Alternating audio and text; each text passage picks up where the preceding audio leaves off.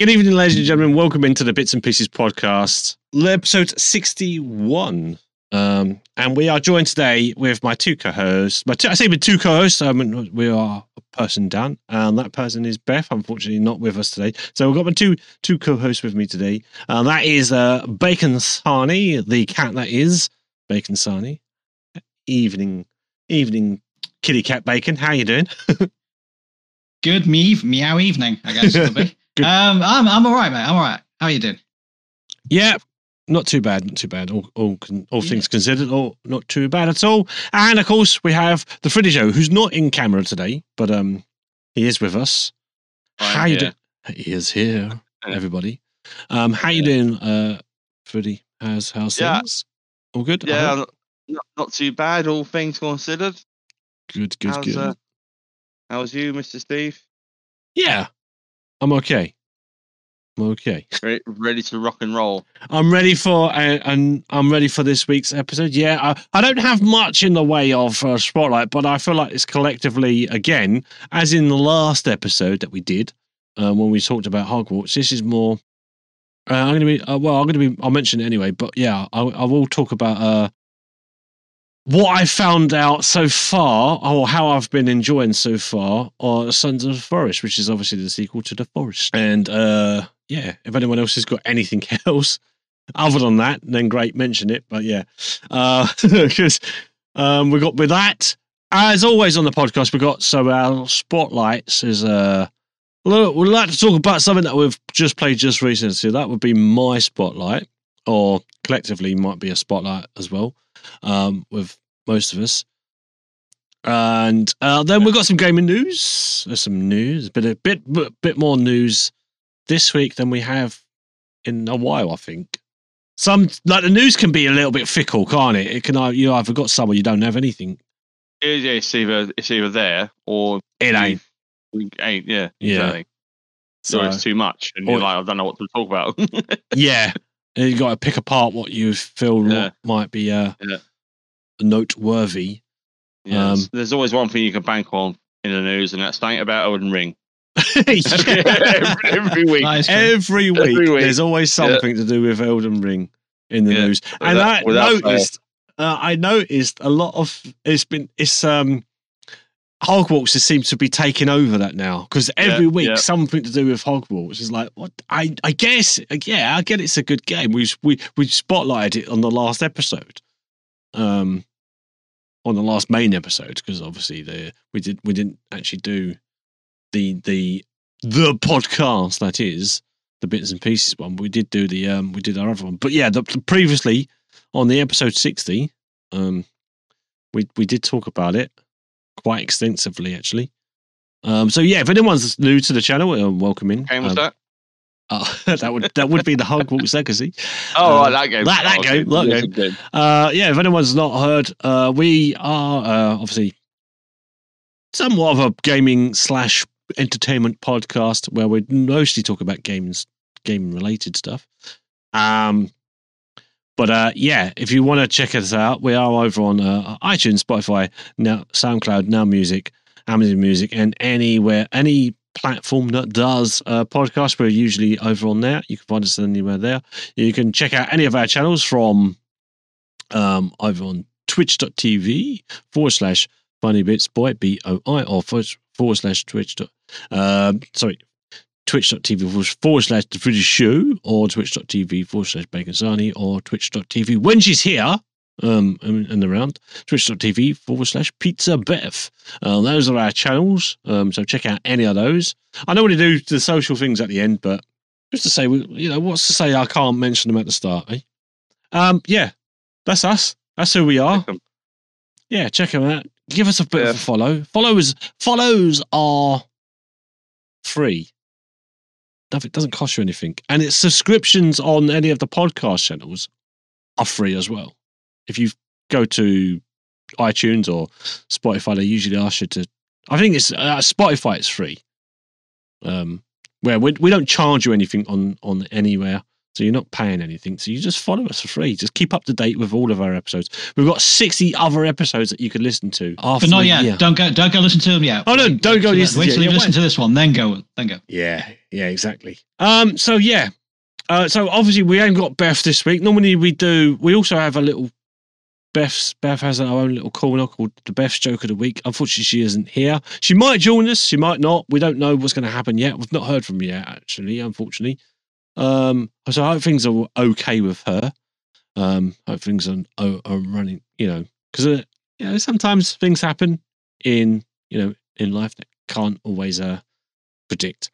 But hopefully she is good and well.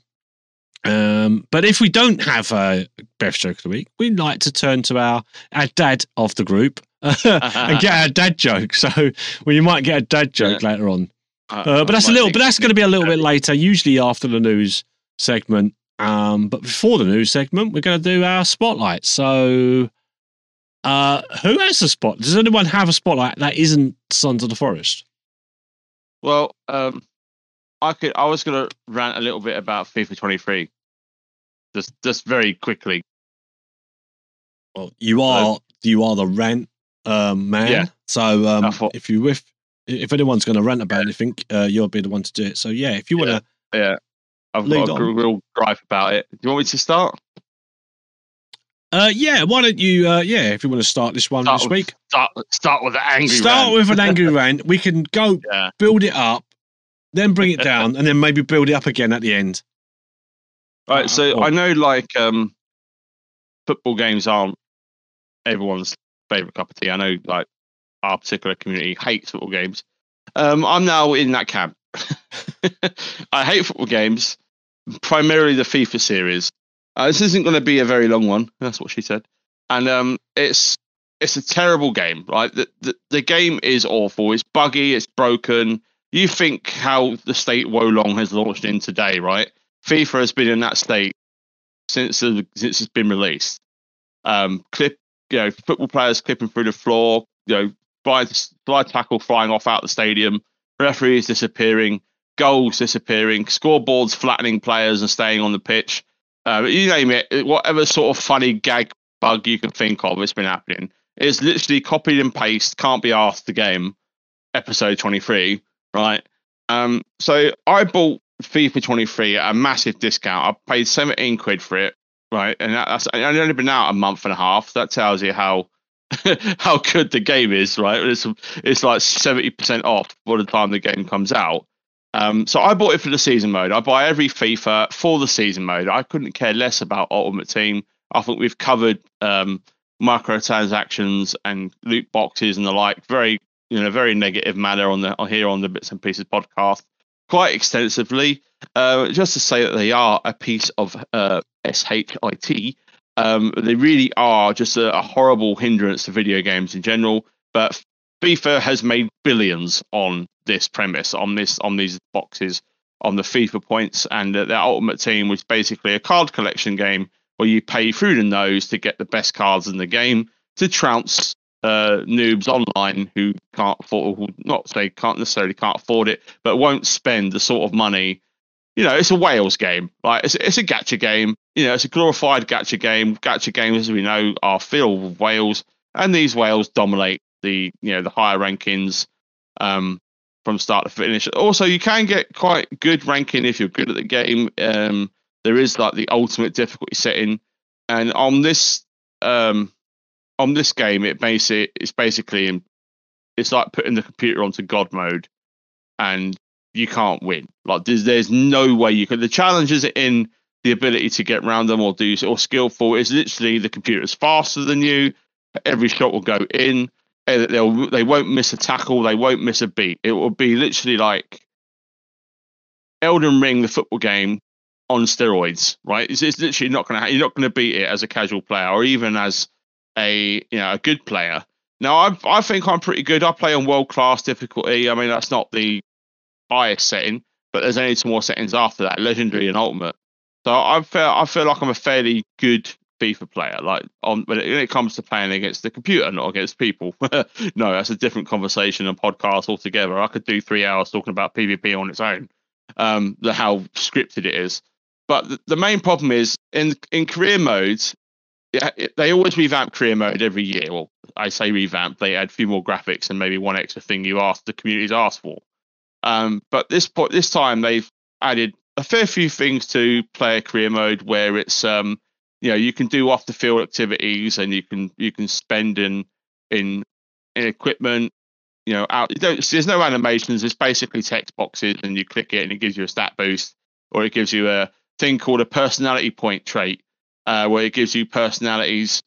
These are broken down into 3 stereotypes. I can't remember them, so it's just crap A, crap B, crap C. It doesn't really mean anything. It's just gibberish, and it's there to try and make you think it's worth something, but it's really not. So the game comes to the career mode, you start off as a player, you start off at a lower club, and then you level up your player by playing matches, scoring goals, playing well, doing well in training, which you can do the training, which is quite cool. That's actually improved the game, your skill in the game if you do participate in these drills, or you can do them once and then just auto play them to get the relevant XP.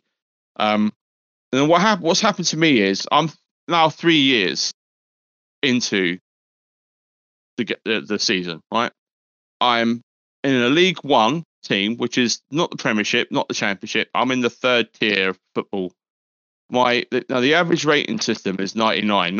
It's 1 to 99. 99 is the best. My player is rated 87. I'm in the 3rd tier of English football. The highest rated players that I'm playing with are 63. Right? So I'm already massively higher than everyone else in my league. Not only have I won every title as the 3rd league club, I've won the FA Cup, I've won the Coca-Cola Cup, whatever it's called now, Carabao, the other cup. I've won the leagues. I'm stuck in League One because my team is a pile of outside of cup matches, right? So I put myself on the transfer list in the end of the first season. I've been on the transfer list for 2 seasons. I am international capped. I've scored 10 goals for England. I have a perfect track record. I scored 149 goals in the season previously. I'm worth 190 million, and not a single big club in the game has bidded for me. I can't even run out of contract because the game automatically gives you a brand new contract at the start of every season. So you can't just leave on a free and like simulate that way and then maybe get picked up as a free agent for other clubs. I am literally stuck in 3rd division hell. I cannot leave the club. I cannot get bought by anybody because apparently I'm too expensive. There was Man United made a bid of 45 million, and I play for Crawley Town. Now, I don't know if you know the Football League, but Crawley Town's a minor club, right? They would love to have 45 million for a player.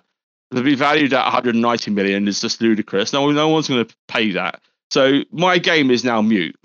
I've spent all this time because I like to start off in the lower leagues and then work your way up to the big leagues, like I do with any management game I play in Football Manager or any other football game I play. Start off small, get to the big time. That's the challenge, right? Because it's way too easy to start in like a club, say Man United, Man City, Arsenal, Liverpool, any Premier League club or any club in the Serie A or the Spanish League, German League. You play for a big club, you're going to win all the end game, which is Champions League, right? And then once you've done that, you've more or less might as well just not play the game. That and the World Cup, you can turn the game off, you're done. You don't need to play it again, right? I can't even get to that stage because the game won't let me. And what's the most annoying thing is, right, if you simulate a match, even though I'm the top rated player, I have the best shooting, I'm the fastest in the league, I've got the best shooting stats, I've got the best dribbling stats. If I auto play the match, my player will always get a match rating of 5.9. And I'm the best player on the pitch. It's like, what? and then your manager rating goes down, and then you don't get picked. So you simulate 2 matches. I was on the sub bench. I'm the best player in the whole bloody team. Why am I now relegated to the sub bench because I simulated 2 matches? So the whole game's rubbish. I mean, if you play for Ultimate Team, fair enough. And that Ultimate Team, I will say this: I've had more fun playing Ultimate Team in this game than I have in the previous entries, mainly because Prime. because if you have Amazon Prime, they give you free packs for each month. You get a free Prime pack. The Prime pack, I can't say it. Prime pack. You get a free pack, right, which contains 30 players and gives you a guaranteed 90 plus rated player, and then you get two 85 plus rated players, which basically makes your team really good. Even if because they've done away with the chemistry thing, which I'm not going to go into, but they basically done away with the negative. Because in the old system, just very quickly, if you had players that weren't in the right league or the right nationality, you'd get minus to their rating. They've done away with that now, so they just have no bonuses. You can't give them the bonus for playing in the right. So if you've got, say, Premier League players, all Premier League teams, you get a bonus to that player because you're playing with the right leagues and players from the right teams, etc. So that's how the game works in the Ultimate Team. It's called Synergy, where you basically play the correct stuff. So if you don't have players like that, you don't get a negative thing anymore, which is great, because that used to annoy the hell out of me. I had so many 89, 90 plus rated cards in FIFA 22, and I couldn't play them because they weren't for the right league or the right team setup. So, and I know this is extremely boring, but the whole point of Ultimate Team is you play games, you get coins, you turn coins into cards, you put those cards into players, and you basically improve your game that way. And the reason I've said that Ultimate Team has been better this time around is because they gave you more rewards, not just Prime giving you the good stuff for free, but you also get more rewards. There's more challenges that are easy to. They've gone down from professional mode to semi-pro, so you do all the achievements on semi-pro, and you get loads and loads of easy cards, easy money, easy rewards. Semi-pro is basically easy. So you got amateur, which is really, really super easy, semi-pro, which is easy, and you've got professional, which is medium, world class, which is hard, legendary is very hard, and ultimate is god mode. So that's how their difficulty stacks. So that's how it works. You can play against the computer in squad battles on Ultimate Team, which is how I play Ultimate Team. I will never play against another player, because FIFA is also guilty of scripting. That's a whole, again, there's not enough time to go into that. I don't have 3 hours to sit here and talk about scripting. So just look up scripting on YouTube, look it up. FIFA is guilty of it and has been for years. I wish our mate Sneak Assassin was in chat, because he could collaborate all of this, because it's why he quit FIFA. But yeah, so I've quit FIFA. I'm done with it. I really am concerned that there isn't another football game in the market, that there isn't anything else to rival FIFA, and this is why FIFA is still the number one football game. Of course, it's the number one football game because there's nothing else to pick from. So it's a bit annoying. It's a bit frustrating, because I like playing football games. It's like a wind down game for me. It's like Stardew Valley is. It's like Coral Island. FIFA fits into that wind down category, where I load up the game and I spank a team 20-0. Makes me feel great. It's like, yeah, I've scored 20 goals this game. I'm sad, I know, but it's just a nice sort of rundown game for me. But it's marred by all the bugs, all the nonsense surrounding it, and the terrible AI. And have you ever seen a football match live where the goalkeeper dives the wrong way on purpose when someone has a shot at them? So you and your mates in the park, you're playing football, and you kick a ball, you kick against the goalie, and he not only does he put his arms in and curls up like a ball and then flops to the left. That's the FIFA 23 experience. That's what your goalkeepers do. 94 rated keeper curls up like a ball, jumps out of the way of the ball, so the ball goes in. If that isn't scripted, I don't know what is. And that's always the case when they shoot against your goal. If you I've put the shot power up to 99, right, in the settings. So basically, it's unstoppable. Like, the keeper should never get anywhere near it. I shoot from just outside the box with maximum power and the maximum accuracy, and the keeper is like Stretch Armstrong and just saves it. I'm like, what? And yet sometimes you fire the ball straight at him and he'll dive out the way of it. And it's like, you'll save shots going to the top bin. into the top corner, but you won't say if you boot the ball at him, he literally dives like someone's throwing a grenade at him. So it's hilariously bad, and I could go on and on, but I can see Bacon falling asleep already. So I'm gonna rock it off there, and yeah, just yeah, exactly. That's how I feel now. Just avoid it like the plague. Like there is, I'm hoping Ultimate Football League when it comes out is good because that's supposedly the predecessor to FIFA. It's been in development for 5 years. We might get a working demo this year, maybe. It's like one of those games in what's it called, Kickstarter that you see. It's basically the football game equivalent to what's that space game that's never going to come out? That's been in development for like 20 years. I can't think of what it's called. Star Citizen. Star Citizen, yeah. It's a football equivalent to Star Citizen.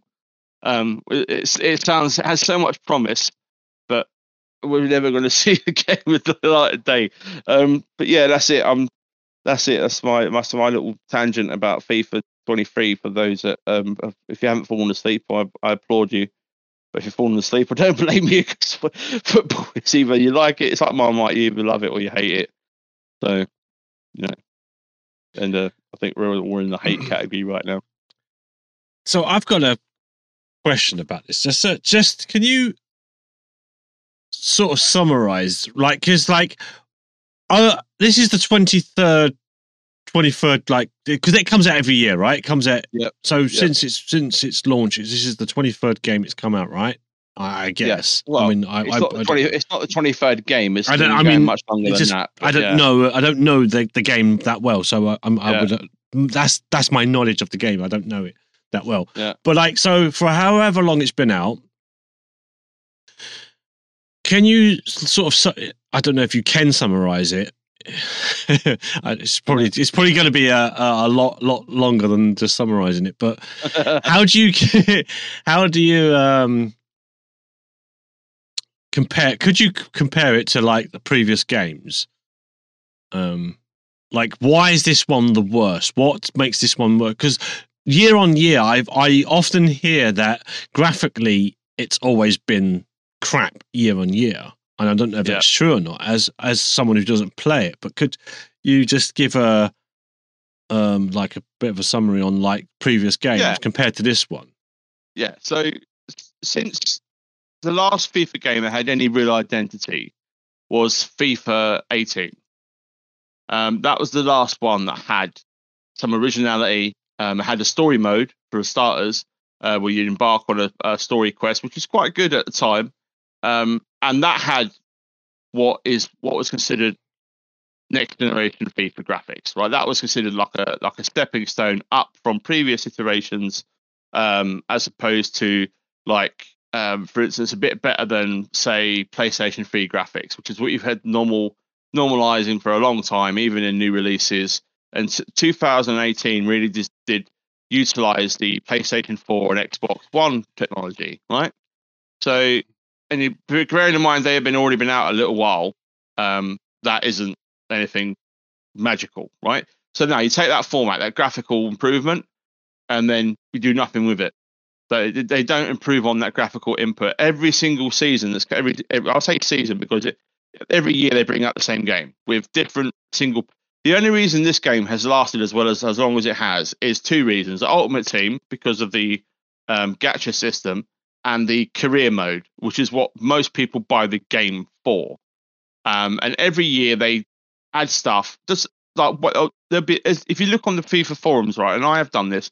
If you look on the FIFA forums, there is mountains and mountains and mountains of requests for improvement. 2018 FIFA had the most improvements across the board, including gameplay, where you could actually score from a header. Imagine that, right? It could actually score from a free kick.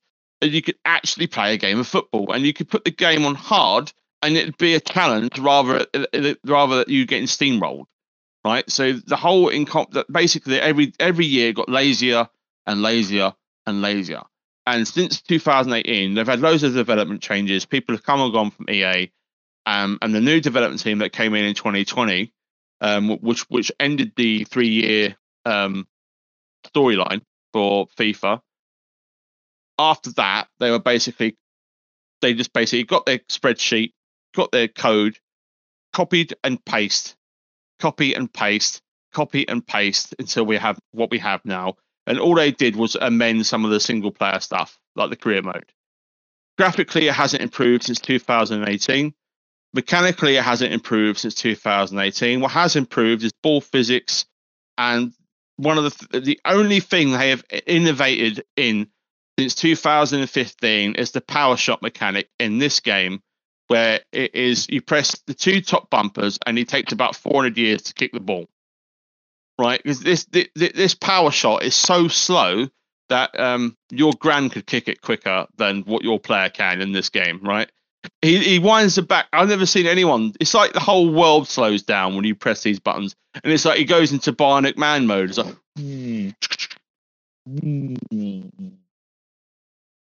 if you can see me now, I'm doing the actions. I'm doing that, and it kicks the ball so slowly. And all that opens him up is you just get 2-footed in the face, like from every direction. When you attempt to do a power shot, it's like the AI is built in power shot. Right, that's it. Take him out, and you just get. I've not successfully done a power shot other than on easy. And usually when you do this power shot, it goes to the moon. Right, so it's not even worth using. It's so inaccurate and so stupid, and yet they call that an innovation.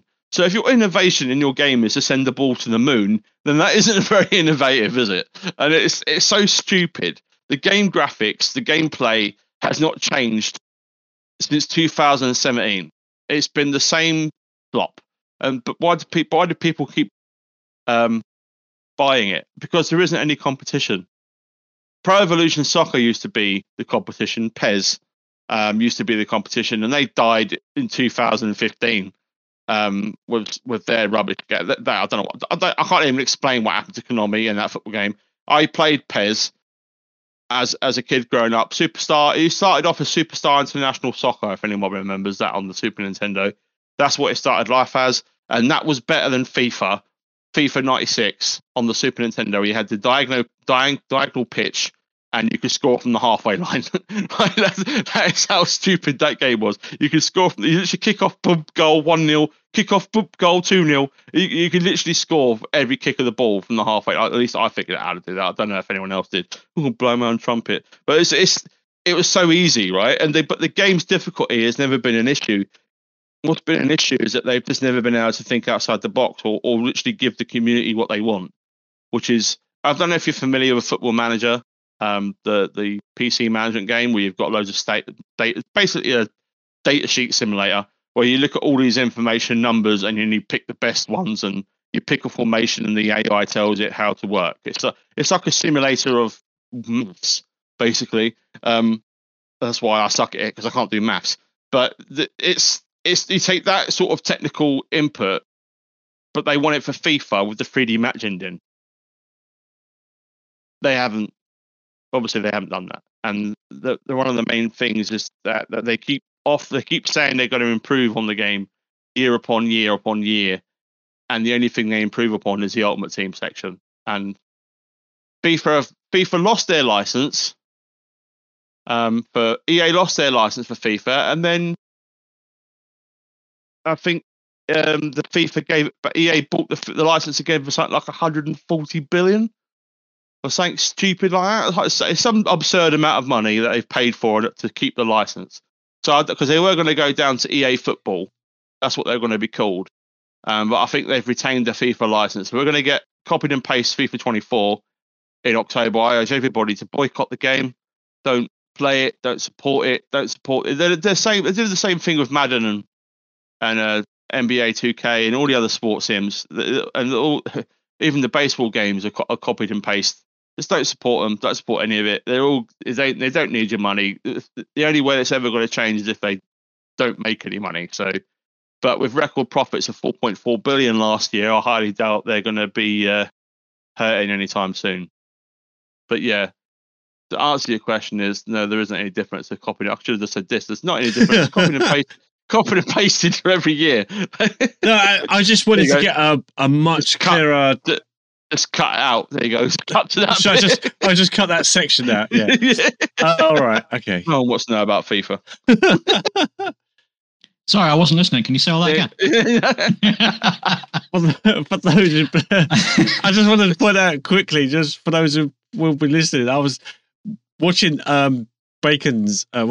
Bacon is a real cat, but it looked like I am. It looked like you was nodding off. Your animation was. I was like, is he? It's because the camera is on the top of my monitor, which is taller than how I'm sat at the moment. So it's constantly looking down. You just see, if you see someone nodding off, their head droops down, and then it's a quick startle on itself, then waking up. So I was trying not to laugh at that. It's all right because I was asleep while I said all of that. So summed up that last segment. It's like, I can tell you exactly what is better than FIFA by far. Sensible soccer.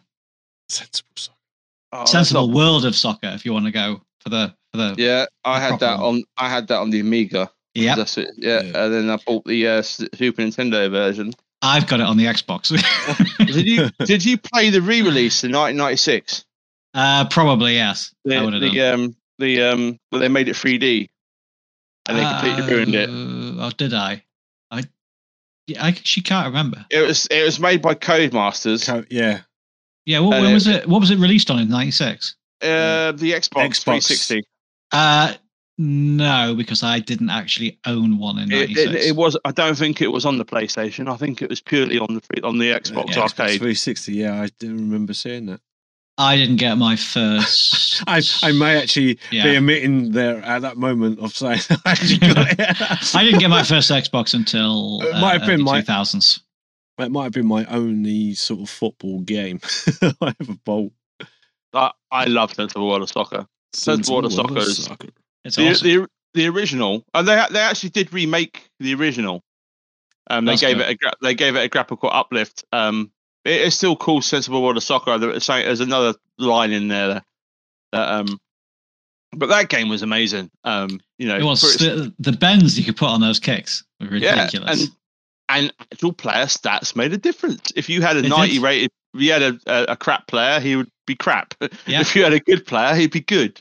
You know, it's unlike FIFA where it makes marginal difference. I'm amazed that never got like a player manager, but they did introduce like a player career in Sensible World of Soccer. I don't know if you ever played it, the season mode.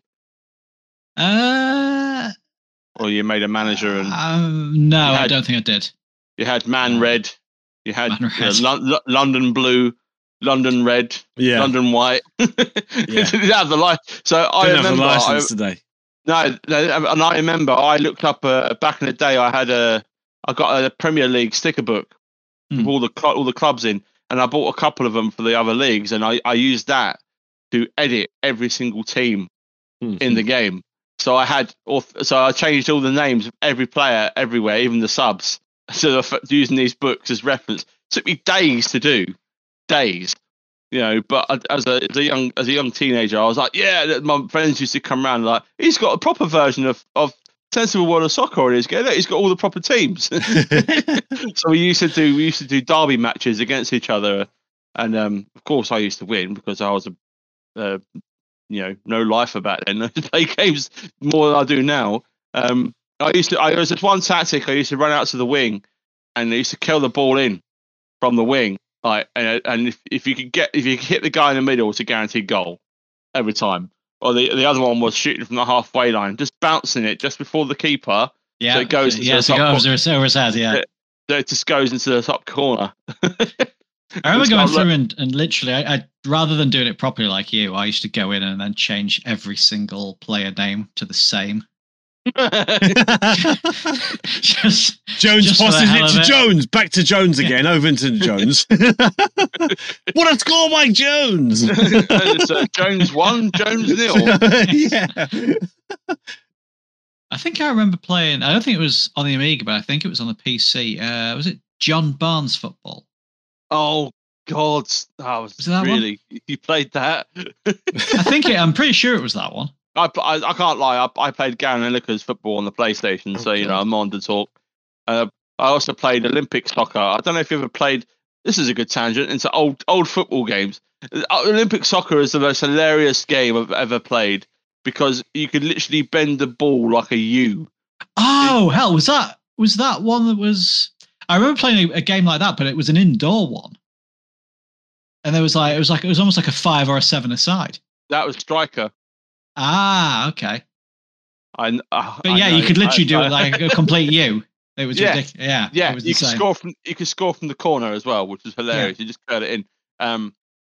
But the other game I'm talking about was an unlicensed Olympic game, but it was based on obviously based on Olympic soccer, and it was the first PlayStation title I ever played when it launched. My brother Rob bought it for me when it came out. He put 300 quid on this thing, and I remember as 10 years old, I remember sitting there opening it, set it all up, plugged it in. And I loaded up Olympic soccer, and I went, "This is shit." Without even thinking, my brother's sitting there all like happy, like he's spent all this money on me, and the first thing that comes out of my mouth is that it's crap. he nearly killed me. He grabbed me and was like, "Why you little shit?" I was like, "I'm sorry, it's good." And then about 10 minutes later, I was quite good actually. And then I figured out I could score from the halfway line, and that was it. I was happy as Larry then. I was winning every game 15-0. But what was Vinnie Jones? There was a Vinnie Jones soccer game. It was Sierra Soccer. Yep, Sierra Soccer. I actually like Sierra Soccer. It was buggy as hell, but it was fun. There was an arcade beat 'em up football game where you literally went around and beat. You could beat each other up. It had weapons and stuff in it. But I can't remember what it was called. Isn't that just any other day at a football match? Yeah, it was something to do. It was hooligan soccer, I think it was called. That sounds about right. And it was and there was two of them. There was one there was fights on the pitch, and there was one where you controlled the stands and made them all run in and beat the players up. But that game got banned. So I wonder why. Yeah. But that was like there was some weird football games that came out back then. There's like recently on the Xbox, there's a game you can get on your gold if you still have gold. It's guts and goals, where you fight monsters with weapons, but you have to hit the ball into the goal, but beat each other up with weapons. It's really weird. It's a bit like Blood Bowl, isn't it? Blood Bowl. Blood Bowl 3's not, isn't it?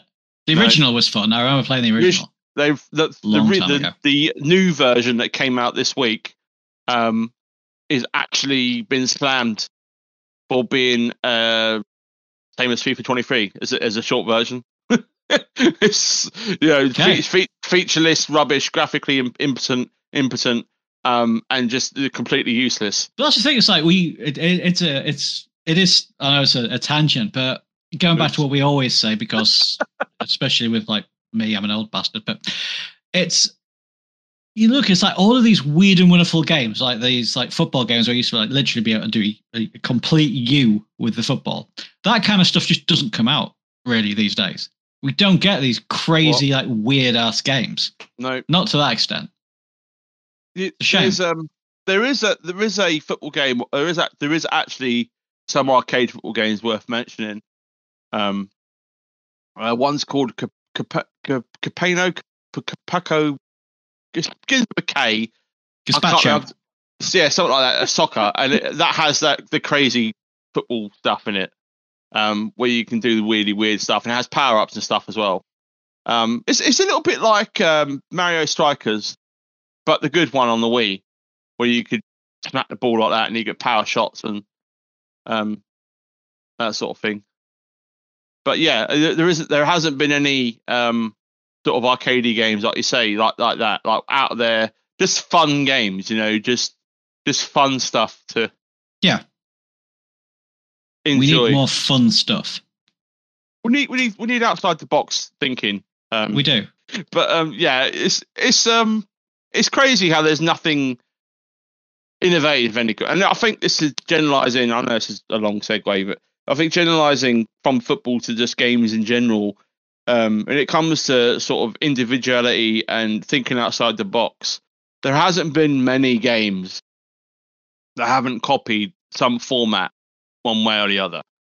Like there's been nothing that's really innovative in regards to at least AAA games. You name the last innovative AAA game we had. That wasn't a remake. That wasn't a carbon copy of something. Hogwarts. Yeah. Okay. Hogwarts. But technically, you could argue that these games have come before because You there's been could, other. yeah. There's been other. Yeah. They're still based on games that came before it because there's a lot it's an RPG, but with a slightly different way of shooting. Exactly. You don't shoot, you use a wand. You know. It's technically. So yes, I get it. Yeah. Technically, it's defined as a third-person shooter because you're still technically firing a wand. Still technically that's technical. I can't be after the ins and outs of that. But you are right. Like that is sort of innovative to a point, but it still borrows heavily from games that came before it. I'm talking about original, without any sort of influence from other games at all. I can't think of anything. It's been recent. Everything I can think of is the only thing I can really think of that's probably, you could probably correct me if I'm wrong here, but the only thing I can think of has been innovative and completely different to what came before it. Even if it is, I mean, you could. I'm playing a bit loosely say you can probably base it on stuff that came before it. I mean, God of War 1 is a bit different to stuff that came before it because that is a different. Although it's based on the same characters, that is a game that sort of set a very high bar for RPGs. I don't know if you agree with me there, but that sort of came out of left field, where in a world that's sort of dominated by Souls-like, you then got God of War come along, and it was a little bit different, no, I wouldn't say outside the box, but different, so to speak, where it's not similar but not the same. I guess everything's too similar, not the same. I'm going nowhere with this, but it's just weird how everything look back across the timelines of gaming. The only real innovation was in the 90s and early 2000s, because everything that's come after that has been a re-edition or reimagining version of said game. That's part of the reason that that I do enjoy VR, is because they can't do the same old, because there hasn't been enough to do the same old. So apart from, like, with the exception of a handful of things, like you've got your kind of like your Beat Sabers and your clones of that, your fitness app type things, most things have a unique way of trying to do things. I mean, you still got your typical shooters, but there's a lot of different styles of games coming out for VR, which is why I'm excited to be able to like play some of those. I've still got quite a few on my list that I need to jump into. Yeah. I mean, I wasn't thinking of VR, but you are right. Yeah, VR is probably the most innovative in gaming right now. Mainly because, like you say, it's got to be designed for the software or the hardware even. You can't. Yeah. I don't think there's been many that's transitioned from a VR game to a controller. I can't think of any off the top of my head anyway. I know there has been a couple, but I can't think of any right now. But anyway. Yes, I can't, to be honest, not off the top of my head. Right. Okay, let's get to our next game then. Or topic. So I'm guessing, I know Bacon has been out of you had some unfortunately you was without internet last week, which is why you couldn't join us. And I know that you are normally been, well, you have been really busy. I know you. Yeah, I was actually away for work this week. Yeah. So what little time I had, I wasn't able to play or do anything really. So yes, no. I unfortunately do not have a spotlight. I was kind of hoping to do a first impressions of Destiny 2 Lightfall, but as of yet, I have not purchased. You actually want to get yourself involved in it before you actually go down that. From what have you seen anything of it? I've seen a few things. I know it's done by the same. I know the campaign is done by the same people that did the Witch Queen. And even though I haven't finished the Witch Queen campaign yet, I did enjoy it. But I want to kind of immerse myself back into the world before I get Lightfall. Yeah, I think I know they've added a new kind of a new like journey system as well to make it a lot easier in terms of campaigns and showing where you are, which I could have used about 2 years ago. But I'm interested to check that out. Yeah. But I'm also still playing Hogwarts Legacy. Yeah, and it's annoying because it's like I don't really want to jump out to play something else because this is how I end up with all these games completely unfinished. That's going to make a great segment actually from where I'm going to lead on to. Well, I'll be looking forward to hearing what your thoughts on that when you get around to doing it. But yeah, if you've got nothing much more to bring, you carry on, mate. I'll carry on. But yeah, like I said, as you said, jumping from one game to another, it's become difficult. I dropped WoW to play Hogwarts. I dropped Hogwarts to play Sons of the Forest because that came out just recently. Yes, it's still in early access. If no one's familiar, so the Forest that came out a couple of years ago now. In fact, I'm going to have to bring up the Steam page on this. So yeah, Sons of the Forest came out on the 23rd of Feb. It is in early access. It's currently only on Steam, I think. It has got very positive reviews. And it is a survival horror, multiplayer survival, open world horror. It's pretty much similar to the first game, The Forest.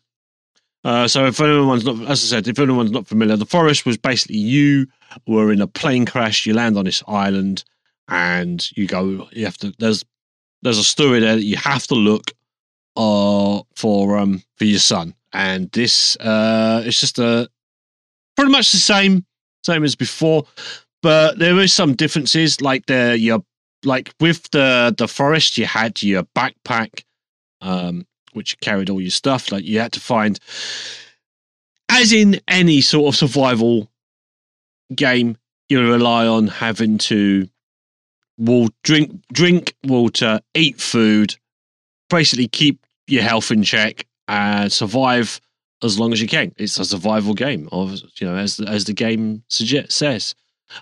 You are going to be pit against foes. They are same as the first game, which come in the form of cannibals, and I think there's also some mutants, which are.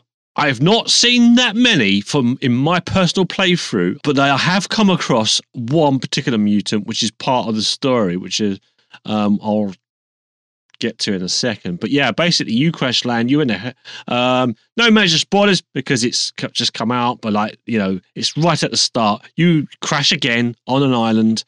It involves you being, I think, special forces. This time you are accompanied by AI. Compared to the first game, you wasn't teamed up with anybody. You wasn't buddied with anybody. You just pretty much on your own with your own wits. You had to find clues. This time you still got to find clues, but unlike the first time, you're now given a GPS mapping system, so you're able to look at your GPS. You try to look for. There's certain things on the GPS which you look for, certain icons. So there's purple icons which I think leads you towards some weapons. Some are locked behind doors, so you'd have to have a key card you need to find. Some areas you'd have to find a shovel to get these GPS signals. And there's also points of interest, so they will lead you to a cave, which will help you find those items. But you just got to explore the whole island, and it is quite a big island. I've been playing quite a lot of it just recently. As I said, I kind of given up. I haven't given up completely Hogwarts, but I've replaced this for the time being, at least. I've been kind of enjoying it. It's been quite fun for what I've played. Just trying to travel around the island, trying to find what weapons are available. I will say that, like the first game, you did, like with some of the weapons, are quite a lot of axes and stuff.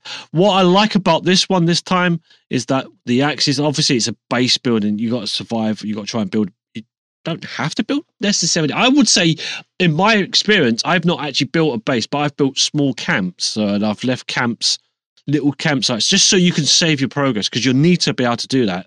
You need to be able to build a small camp. So a tarpaulin and some sticks will be significant enough to help save. You'll need a fire so you can cook some meat. Obviously, you need to hunt. there are rabbits and squirrels and other creatures around. There's obviously birds that you can try and kill for meat. As it did in the first game, you will find luggage and stuff left all over the place, which also has pills, which is good for your health. There is some food. You can pick up some snacks to keep you going. So you can find food that even if you can't kill creatures. I think there was actually an achievement in the first game, and I'm not sure if they've done it in this one, but in the first game there was a vegan friendly achievement where you just ate anything but meat. So it was like you had to find those things. So there is that as well. But I'm not sure if they've given you the same achievement. It would be a bit of a cheat if they did that, just because it's copy and paste again, I suppose, with their achievements and stuff. But yeah, you just go around. You just basically got to try and survive, and there is a story there. Again, I haven't got much. I say I haven't got much hours into it. I've put in about 20 hours into this game so far, which I think is enough to give me some idea. Again, this is more not so much a spotlight, more of a highlight of the game, because there's quite a lot to do. There's there's still a story, but if you could just ignore the story and just basically try to explore and try to survive and try to stay alive from obviously the creatures of the night. I say creatures of the night, I mean they roam the day as well. These are cannibals, and some of them are deadly. Some of them are just like fast. You got ones that crawl around. They're kind of skinny in their stature. They're sort of but they're crouched down. They're almost like chimpanzees, really. I would say if you ever seen in the wild like a flock of, I don't know, are they called a flock or a group? A herd? I don't know what you call a group of like chimpanzees. I don't know what they correct. A flock of chimpanzees. I don't know what those well-known flying monkeys. Well, you do get flying monkeys. Technically, they're not flying, but they do leap about. Yeah, I don't know what the actual term is for like a group of monkeys, but you get a couple of them, and one or two is they're easy to sort of fend off, but 3 or 4 plus you got the much bigger. I suppose they're quite tall in their stature. They're sort of like 6 foot plus. They're quite big. They're big built, sort of broad, sort of the mouth of them. It's a congress. They're not the big. They're not the main ones. There's bigger variants. No. There were. I was just going to come to that. There is different sizes. There are a lot. There are much bigger ones than those. There's they're the sort of group leaders. They wear masks. There's those group leaders that wear masks. You find there's various cannibals in there in terms of sizes, as well as, and I've not come across mutants. There is. I don't know if this is a major spoiler, but I'm going to tell, there is a mutant out there. I'm going to tell. I don't care. Don't know if this is a spoiler, but you're going to find. You're going to find out anyway. There is one particular mutant that is in the game. Now, like I said, the first game didn't have any NPCs. This one does, and you'll survive with. And I'll come to the spoiler in a second, but before I get there, you do have to survive with one of your I suppose your teammates, like your who's in the crash with you. He goes by the name of I think is it Kelvin, but I just kept calling him Kevin because I misread it. Kevin. His name's Kevin. I don't care how it's spelled. His name's Kevin. I've dubbed him as Kevin. Sir Kevin. Sir Kevin, the Kevin that is Passport 2. Which because he carries the shit, he carries stuff. He's becomes quite useful but useless at the same time. It's like if you don't give him enough instructions, he doesn't know what to do, and he won't fight for you. I don't know if you can actually give him weapons. There is a way you can give him stuff, but you can't give him weapons, so he won't help you fight. Yeah, so give him pajamas. pajama. You can give him you can give him clothing and stuff. That's basically what you can do. I gave him a pink dress. He wore it. I'm trying to find certain items so I can actually give to him. I found a suit, so I haven't met up with him since. In my last time I played, it was today. But I'm separated from Kevin. Kelvin, and there's also the other NPC that I was not aware of when I first started playing it, and it was only thanks to one of our dear friends, B, who was in my chat. There is a three-legged, three-armed woman who's basically, I think, a ballerina. Hey. And she's in my. This is my playthrough, how I've chosen to play. She's just become my love interest in the game because I'm trying to protect her at all costs. But she is kind of mute. So she's mute. She's dead. She's now dead. I didn't look after her very well. She's now dead. She's got taken out. The funniest clip of all time. Yeah. But there is a way she comes to help you, and it depends on how you can treat her well or you treat her like not well, and you either kill her or you don't kill her. Basically, she can help or she don't, or you. Yeah. But the thing is, that's the thing is with the Kevin character is that he's deaf because of the crash. His earrings been like his ears are bleeding, so I think they've just ruptured. Yeah. So he's now deaf. But he has to read. To give him instructions, you have to write things down on a piece of paper, on a pad. You're given a pad, and you can select certain jobs for him to do. So you can collect wood, build a fire, or just taking a rest. You can actually ask him to just rest. You can ask him to stay at camp, look after the camp. You can tell him to do. Have you asked him to hide yet? I have not done that yet. No, he sits and shivers. Oh, which is. True to what he'll do anyway, when he does see like any enemies approaching, he points to them. Yeah. Which, if you do find, and I found out her name, I was going to say, Veronica, is the mutant lady that you'll come across. Which my chat, when I was playing it, named her Pam because she was wearing a bathing suit and it was across the beach. So Pamela Anderson, as in Baywatch. Anderson. Pamela Henderson, yeah. She's got 3 hands. Got 3 hands, yeah. Very handy. Very handy indeed. But yeah, I've kind of befriended her. I've taken her kind of under my wing, as it were, and looked after her. And then she'd do the same to you. She'll again, because she's mute, she'd also point if there's any danger. She'll point in the direction and say, look, there's danger over there, and she'll run off, and because obviously that extra leg gives her a bit of an advantage that she can run quite fast. But I have actually found GPS. You can actually attach a GPS to her. I will say that actually, I think that's a hidden achievement. So yeah, I've just basically spoiled that. I didn't know you could do that. Yep, there you go. You can do that. Yeah, if you give her a GPS, you now know where she's going to be at all times. So I think you can choose. You can change your color to your GPS as well. If you go onto your GPS inside your inventory when it's open up. So the inventory is a lot bigger than the first game. I must say that. So you just bear in mind when anyone is playing this.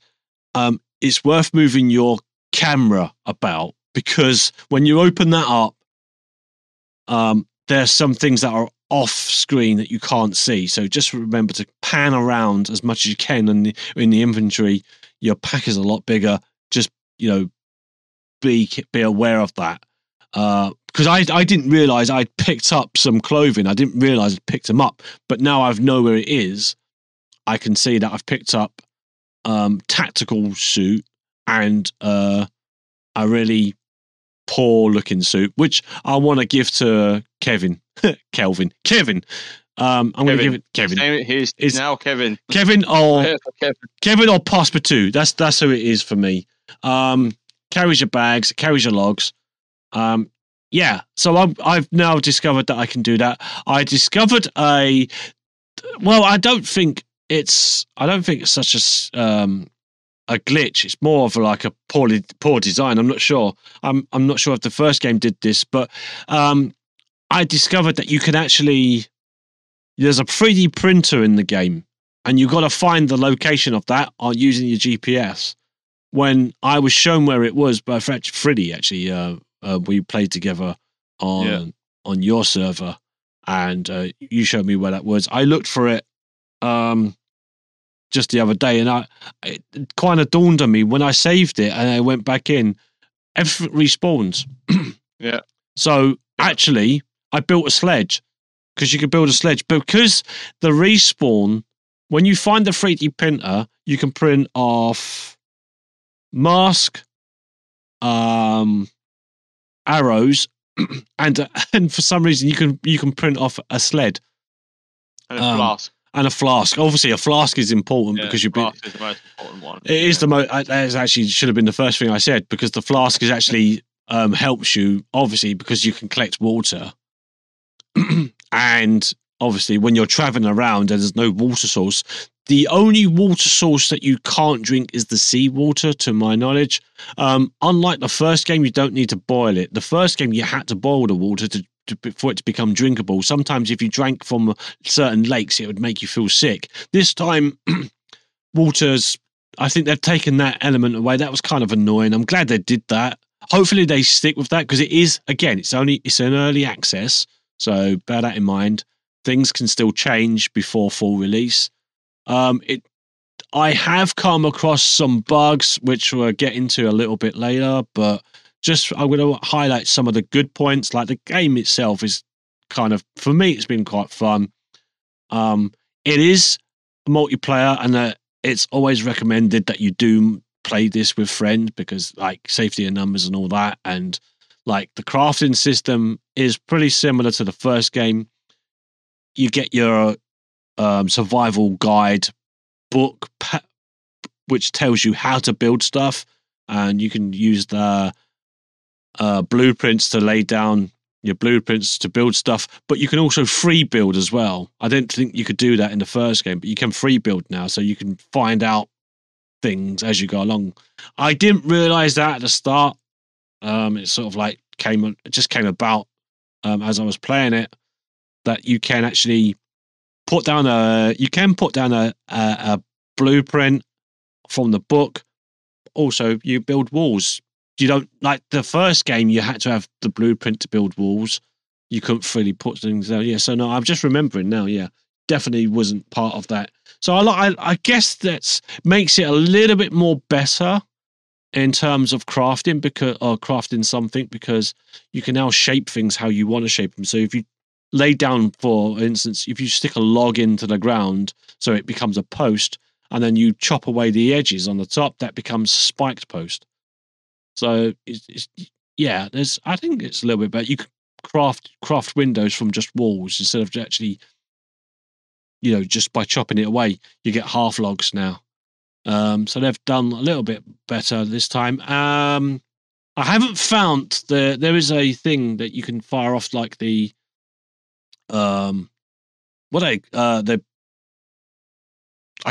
zip lines. That's what I'm trying to get to. I haven't found the gun. There's a launcher for that. I haven't found that yet. Yeah. I guess it's one of the caves somewhere, but I've just got to explore the area. I've just got to explore it better. So yeah, play it with friends. You got more safety in numbers and all that, and the crafting's obviously a little bit quicker when there's more people playing it. I think it's only up to 8 people. I may have to double check that, but it's 8 player. It is an 8 player. Okay, it is 8 player.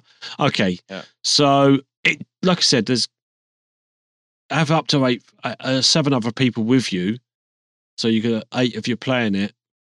What I've played, I felt it quite good. There are some bugs in it. I think that's going to get fixed. Hopefully but there does seem to be in certain areas copy and paste of a lot of stuff, and it's kind of like same old, and that's where it's like. But I mean, I know the first game was like that as well. But you'll find certain caves that lead into underground bunkers, and when you get in those underground bunkers, it's like, copy paste of so much stuff. It's like boring. Seen it. That's not the worst of it. No, I'm going to let you take over. Yeah. Just to reiterate, just to go over some of your points. Yes, while you can play this game single player, I highly recommend that nobody play this single player. Primarily because the caves are so hard single player that they're filled to the brim with so many things that will eat your face that you actually don't have enough ammo. You don't have enough. Even if you go in with full arrows and health and food and whatever, you'll be dead before you get to the end of it. The caves are so ridiculously hard as a single player. I've lowered everything down to low. Right, I'm playing on the easiest setting you could possibly play on because I'm playing by myself on my own sort of thing. Right, own game. This is where the game for me is a little bit hit and miss, because although it's advertised as a single player, it really shouldn't be. It should just be multiplayer, because the caves are not designed for one person to go in. I have not, and I'm going to admit this, I've used cheats to go into the cave to clear the cave because I couldn't clear the cave without cheating on my own. I had to enable infinite ammo and infinite health just to go into the cave and explore it without dying and having to go and get my backpack back and having to do it all again. I got really, really frustrated. The first cave that you'll really struggle in is the cave that has has an item that you need in. Right, there are 4 caves in the game. It's randomly located in the world, depending on what. Although the game has the same map, things in said caves are randomly generated. There are things that I haven't fought yet. There are monsters that I've come across corpses of that I haven't fought, that I don't want to fight. One of them being, I came across this corpse the other day, and it's like a giant penis monster. It's like a great big. I don't know if you've seen the film Anaconda.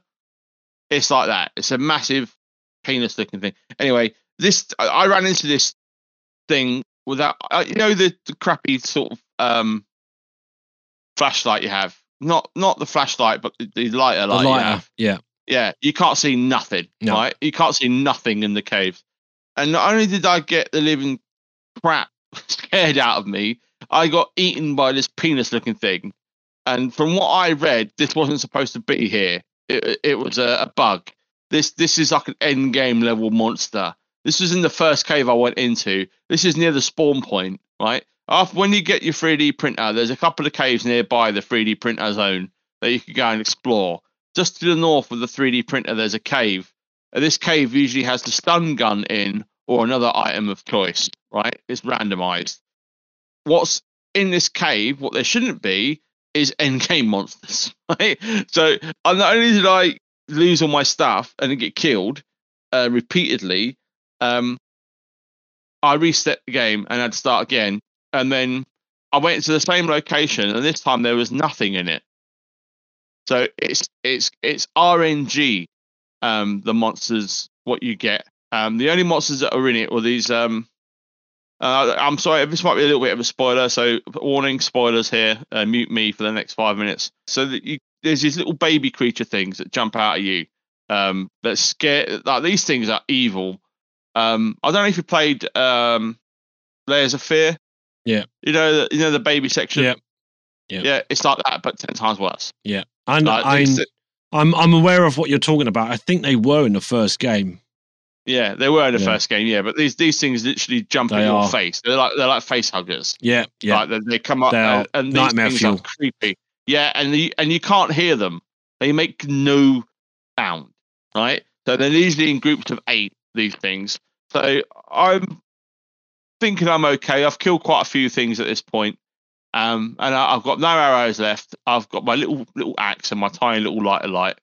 And I just get bombarded by these things out of nowhere, and they kill me in a few hits. Because without any armor on, you die in seconds in the cave. The cave is what I would consider like don't enter without backup. Like there's everyone I've seen play this game has always had 3 or 4 of them, and they've been fine in the caves with 3 or 4 of them. Anyone that I've seen play on their own, like InSim or Tagback TV, have struggled to clear the caves on their own. And they play on hard, and I'm like, what? I can't even do these caves on easy, never mind hard. But the point is that there's a lot of copy and paste going on in these caves, and the monsters especially. Now, there was a bug for me as well after coming out of said cave and going back to the base I had built, where Kelvin is sitting on the fire roasting his nuts. There is a camp. There's a couple of camps that spawn where I built my base. There's a couple of cannibal camps. Now, these cannibal camps, generally speaking, if you clear them out, they don't tend to come and attack you after a while. But instead of having cannibals in this camp, I had monsters. I had 3 camps of monsters instead of 3 camps of cannibals. And one of these monsters was something I've never seen before. I'm not going to tell it what it is. I'm not going to explain what it is. It was something that shouldn't have been there. It was pure nightmare fuel. And it only attacks at night time. And let's say this. Oh, a Teletubby. Yeah. If I didn't have my fences and my spikes up, it would have annihilated my entire base. So this thing is like an end game monster, from what I was reading. Like, it shouldn't have been anywhere near me. Like, this is the sort of thing this thing's supposed to spawn in after you have collected like some end game stuff. Like after you've got the key cards and you've been into all the key areas, right? That's what this thing's supposed to spawn in as. It's technically a boss of some sort, like a mini boss. And it isn't the red giants that spawn in the cannibal camps. It isn't the white suits with the gold masks on that can spawn in. No, this thing was like something out of Tremors, right? So I was freaking 7 shades of brown in my trousers at this point, watching the thing destroy my base. And I took the game off because I was like, you know what, sod this, I can't be arsed. And I quit it. And I loaded it back up, and my save had corrupted because I just, alt F4'd it basically, shut it down because I panicked instead of pausing it, and I was like, nope, out of that, and I just, Control deleted the process. But because I hadn't saved in a while, when I tried to load the game back up, it corrupted and I lost the save game, and I only had 1 save, so I had to start again. And on this equivalent start, after the start where you get the start, like Steve was saying, you restart, you're saving. If you make a camp and then reload in, you get the same resources. This is a little bit of a hack to help you early on. A little bit of a tip here is when you find the gun, just before you find the gun, you'll find the little clip-on, which is next to the guy on the floor with the ammo. It's a little handheld accessory. You attach that to the gun. What that does is make your gun more accurate. So your gun never misses, right? Basically. But if you make a camp and keep logging in, logging out, you'll get infinite ammo. That's basically what I did in the end. So because I think what happened was, because I was using cheats to try and sort of explore the caves because I was fed up and getting killed all the time, my game started to crash and bug out. I started falling through the floor. My Kelvin started floating in the ceiling. Pamela Henderson just disappeared. I never saw her again. She actually got killed in one of my saves. She got killed by the freakazoid attacked my camp. It actually ate Kevin, which made me laugh. I shouldn't have laughed, but it just one gulp and his little legs. It's like something out of a horror film. It's hilarious. But if I hadn't been so scared, I just wanted to close the game, I probably would have laughed at that point. But again, I'm taking ages to get to my point. But really, don't play the game alone. Don't use cheats because the game breaks. Don't watch the Spiffing Brits video on how to break the game, because I use his little hack with the sticks, There's a little hack you can do where you place sticks down and you can bypass certain things in the game, and you can walk along the code, and you can walk outside the map. And don't do that, because that not only does that break your save, that also breaks the game, and the game bugs out. I did this. I did this again, try and get ahead, because I think at this point I was 15 hours into the game, playing on my own at this point, and I lost my save. So I had the crossbow, I had various other advanced stuff. I had quite a lot of gear as well. I had about 40 bullets for my handgun, and I had quite a bit of food and what have you. So I was in a very good position anyway, without the cheaty stuff. But even then, without the cheating stuff, I still struggled to get through the cave. One particular bunker, if you like, that we came across. I don't know if you remember this, Mr. Steve. You know the second bunker we come across where it's got the food and that in it? Yes. Yeah. And you go down. There's a bug I came across where if you died somehow in that section, basically if you go through the lock gate, there's zillions of monsters on the other side, right? But if you die in there, your character can get stuck in the respawn point, which is if you only walk further on, you come across to that, which looks like a freezer, and on the left there's a massive wall of gunk. You basically respawn in that gunk, but what can happen is that your character can get stuck in that wall, or your character falls through the floor. That section. That happened to me a couple of times. Again, losing progress. So I've kind of had a bit of hit and miss experience single player with this game. It has a lot of bugs. It's very hard. That's what she said. Kevin is an absolute moron and just likes to sit on the fire all the time. I told him to hide. He walked around in a circle. He walked on top of my cabin and then jumped off and sat on the fire. It's like, I told you to hide. I'm hiding by roasting my nuts. That seems to be Kevin's whole thing, is sitting on the fire. He also likes to sit on the bed in the cabin if you tell him to hide, which is quite funny, because he clips into the bed and the bed looks like it's stabbing him in the head. It's really funny. So some of these glitches are hilarious, but I've fallen through the floor a couple of times. Yeah. I've been knocked over by the cannibals and fallen through the earth. Cannibals have fallen through the earth, which is actually, they just no clipped into the back rooms, which is quite funny. And they've got, like Steve was saying, you've got those little the flocking monkeys that come in massive groups. I had a bug where they were infinitely spawning by a tree. I cut down this tree, and they constantly fell out of this tree. So I had like this infinite amounts of monkeys coming out of this tree. Fantastic. So I had to turn it off and back on again. Yeah. So there is a lot of stuff sorry. No, I wanted to add another bug to the system. Just broken pathways. Yeah.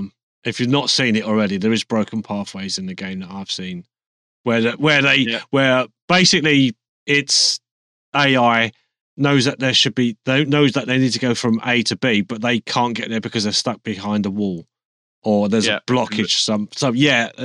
Sorry. No, that's fine. No, I was going to say that as well. The AI pathing needs fixing, but it's in early access. It's still a really, really good game. I know I'm moaning about it a little bit, but mainly because I don't think like of all games like this, any survival game, anyone will tell you, unless you're like a really good survival player, and I'm not. I'm a casual player. I prefer to play these sort of games with my buddies, and I wouldn't be playing it at all if it wasn't for my friends anyway. So it's a really good game. It's a really good multiplayer co-op game, and it has to be said, there isn't many good multiplayer co-op games out there. There's loads of co-op games. Don't get me wrong. There's loads of multiplayer games, but there isn't many good horror games. You could count the good ones on one hand of horror, and I'm not talking about Dead by Daylight and Evil Dead and all that, because they're not co-op. They're co-op, but they're not co-op because you still got element of PvP involved in it. This is a purely PvE game, although you can kill each other if you really want to. It's just quite funny. Yeah, Walking through the fire is hilarious. We do it every time. Every I think time. it's the right. I think it's a rite of passage that we have to walk through the fire at least once. Yeah. And the building section is fun. I just wish I had more time to play games like this with my friends. There's not enough time in the day, of the week, even. There is even. No. I was just going to say there's a quality of life thing in this game, which I think graphically they've upped it a little bit better. Now, when you chop in wood, when you chop down the trees, it's not just like the first game. You chopped it, there was a line. It's like this invisible line, and then the tree all fell down. But this time, you can actually see splinters flying off the tree, and there's chunks of very realistic. It's much more realistic. You actually have to turn. For me, I felt like you'll start chopping them on the wood. I know it's kind of. I know it's a little. Sounds really basic, doesn't it? Chopping wood. Yeah. But if that's what they've done, just a little bit of quality of life thing, which makes a complete difference to the game. Yeah. It's like chopping wood. You have to turn with the tree so that it can break further for it to timber, for it to fall down and get that timber effect. Yes, it does still split into like 4,000 pieces, but and I know that's kind of unrealistic, but the realistic part of it is when you're chopping it down. There's a good physics engine. There's just a good physics, yeah. I will say caveat to that is don't chop down wood on top of your house. No. Me and our friend Sagittarius Rain was playing it, and I wasn't paying attention. I was chatting away, and I was chopping down trees, and we'd built this 3-story hut. And I chopped the tree, just fell straight into it, and just completely smashed it. And I was just like, oops. Whoops. The good thing, another good thing about good old Kevin is that if you build a structure, you can tell him to finish it. Oh, cool. So you could put down a bunch of blueprints for buildings, and Kevin will go and happily just go and build that while you're off spelunking or exploring or chasing Veronica or Pamela Henderson for any reason. She's actually scared of me in my game. I can't get her to go anywhere near my camp. She's even scared of me in my other multiplayer game I've got going on. She will not. This will make you laugh. I actually chased her and jumped on her head repeatedly to try and get her to stop running off. Like as you do. But that pushes her further away. And then I fired my arrows at her because she just wouldn't stop running away. And then the next day, she just came and sat down next to me at the fire. And I was like, wow. Well, treat them mean, keep them keen. But yeah, it's funny how the AI in certain games will react completely differently to you. Like in your server, Mr. Steve, she's completely platonic when it's just 2 of us. But if it's 4, she runs to the hills. Yeah.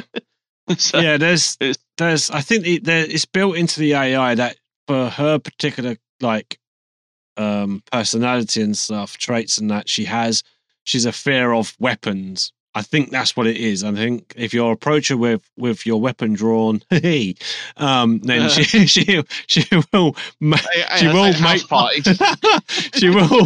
will make for the fucking trees. And quite literally 3-leg it away from you.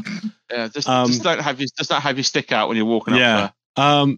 But that's what I learned, and it was thanks to B who told me that, because I think I came across a mutant, and I think she was the Veronica type character anyway. But I went to shoot and she ran off, so I didn't want to waste my bullets. I didn't want to waste my ammo, whatever I was using. I think I had arrows. Oh no, I had a gun. I found the pistol. I didn't want to waste my gun, so I didn't chase it down. And it was dark. I couldn't see where I was going. My first night, I must admit, playing this game, the first time playing it in the nighttime, I was bricking it. It was scary. I didn't like it. I almost quit. And I came back to it, and I'm glad I came back to it. I have actually been enjoying playing it, and I do agree with a lot of things that you have said about like some of the cannibal side of things and the mutant side of things. It's scary, but I still kind of like been enjoying this. I've learned some locations for some items, so I'm trying to find those items. I haven't built anything yet. Now, in the first game, I built straight away. I built a camp. I found, I built a base. I basically built a village. I built a few houses and whatever, a few different places. I've like, if my friends come over, we have little beds. we have our little, I didn't know at that point, when at the early stages of that game, that there were nasties out there, and then they will wreck your home. So but this time round on my own personal server, I have actually, my own single player, I've just made small camps, the makeshift sort of camps that, if you like, and I'm just now exploring the island rather than I might settle down, but doesn't matter where you are. I will point out also, Kelvin will almost teleport to you. I say teleport, like he'll still walk, but at a much quicker pace. And then when they catch up to you, they sort of slow down, or sometimes they do actually just teleport in, depending on the situation. Again, with the Pamela Henderson, I see her from. I was walking along the beach, and it must have been, if it were in real life, it must have been a good sort of like 2 miles. I could see her in a distance because I've got the GPS. I could just make out the blue GPS dot that's pinned onto her, and she ran towards me. So yeah, a good sort of 2 miles out. They will actually walk. They won't teleport, which is kind of cool in a way. Did the Baywatch music play as yours approached? Yeah, in my head, just running along the beach in slow motion. I wonder if you can give her outfits. I bet they're going to. Yeah, you can. You can actually find outfits to give her. I was trying to do that today. There's not come back in my game. So I've got this polka dot dress I found. That's the polka dot dress that you'll find in a kayak. No, I found this in one of the one of the bunkers. There's blue and daisies on it. Yeah, that's the one. Yeah. Oh, so that's random then. They spawn randomly. But there's about 3. I think there's 3 costumes I learned. This game's out there to be discovered. I know we're sort of like basically spoiling. The game's massive. The game's massive. The island's massive. There's so much to discover. We're barely scratching the surface. But again, this is why I'm playing it the way I'm playing it, because I'd rather just differently now. The thing is, at least at the moment, I reckon let's talk about updates we'd like to see in this game quickly before we move on to the news. Because I think this is a good little thing to talk about. So I want to see fast travel. Yeah, that would be nice. Between camps, like if you could, even if they just limit it to GPS located, like you could put a GPS locator down in your base. Like I don't know if you know how to do this, Mr. Steve, but if you have multiple GPS locators, you get a stick, you put the stick in the ground, and you can put a GPS locator on it. Yeah, and you can change it to the home sign, which is red. Yeah, and that's where your main base is. That's on there all the time. It's a bit buggy. My one changed to the mobile phone sign, but at least I still knew that's where my main base was, because I had to go back about 6 hours of gameplay because I, as you do, make little camps everywhere, saving it as you progress through the map. I got so far away from my base, I didn't have the GPS locator on it, so I lost my base. So I aimlessly wandered around for ages, and I eventually ran out of stuff, and then I had to reload and that's with going through caves. One of them I used 37 arrows killing monsters, and I got back because obviously when you kill stuff you can get your arrows back, and I got back about 8 of them. So I was like, gee, I got to get back. I got to get back because I just wanted to get back so I could make more stuff, because I had, put it this way, I had farmed up 8 sort of holders of sticks, 3 holders of stones, 5 holders of bones, because I just kept getting attacked, So I literally had like, it could just make infinite armor and infinite bones, arrows and stuff. So it was really annoying. I had to go back to when I only had one set of sticks, one set of bones, and hardly any ammo. And I was like, oh man, I didn't learn. I only learned after the fact you could do that with the GPS. So if you're just starting out, please do that tip. If you make a base, throw a stick down. Because you get your first GPS marker from when you find the gun, and it's not much of a spoiler, but that's the furthest purple marker on the map, and it's usually in the sea. If you get to that one straight away, you'll get a GPS and you'll get the handgun. That's a little tip straight away. And near there, you'll find the camp that has the ammo and other bits and bobs to it. But what I'd like to see is just future reference. I want to be able to give Kevin weapons. I want him to be able to communicate with us, like, you know how we give him little post-it notes. I want him to give us like little quests. Like he'll give us like, so I need you to go and get me this, that, the other, while I do this, that, the other. So for instance, he gives you a little note saying, I need some food, or can you give me some of this and stuff like that. So then he can give you something else in return. Because he's got loads of equipment on him, and I'm like, I want that bulletproof vest you got on, mate. Can I have that? I have a small complaint about Kelvin. Oh. I want it to be, if you are in the same unit, you're supposed to be a military unit, right? When it all goes like Pete Tong, and it all like once that, the start of the game, once it all goes belly up, he's supposed to be in the same sort of unit as you are. Yeah. Why has he not got a gun? And why can you not give him a gun? And also, when someone is approaching him, does he shiver and quiver under a rock when he's supposed to be like this trained special forces? Like, that has actually bothered me from the moment I noticed it. It was like, you're a special forces person. Yeah. And you are shaking in your boots like little scared little schoolgirl, and no, I can't be scared. Shaking. He's suffering from the old cliche of the NPC syndrome, Yeah, the NPC syndrome of like, I must be protected at all times, at all costs. But like, I think. Sorry, be more useful than that. Yeah, I think because he's on the same programming as Pamela Henderson. Because although you can give her a gun and she does attack things, if you give her a pistol, she attacks. Stuff. Yes, I think we should be able to give Kevin or Dickhead, whatever you want to call him, useless, Death as a post boy, anything, right? Mr. Bleedy Ears, whatever you want to call him, right? Just give him a bow and arrow. If he can't like fight with his fists and his knife that he has, why can't he give him a bow and arrow? At least then he could then shoot at them.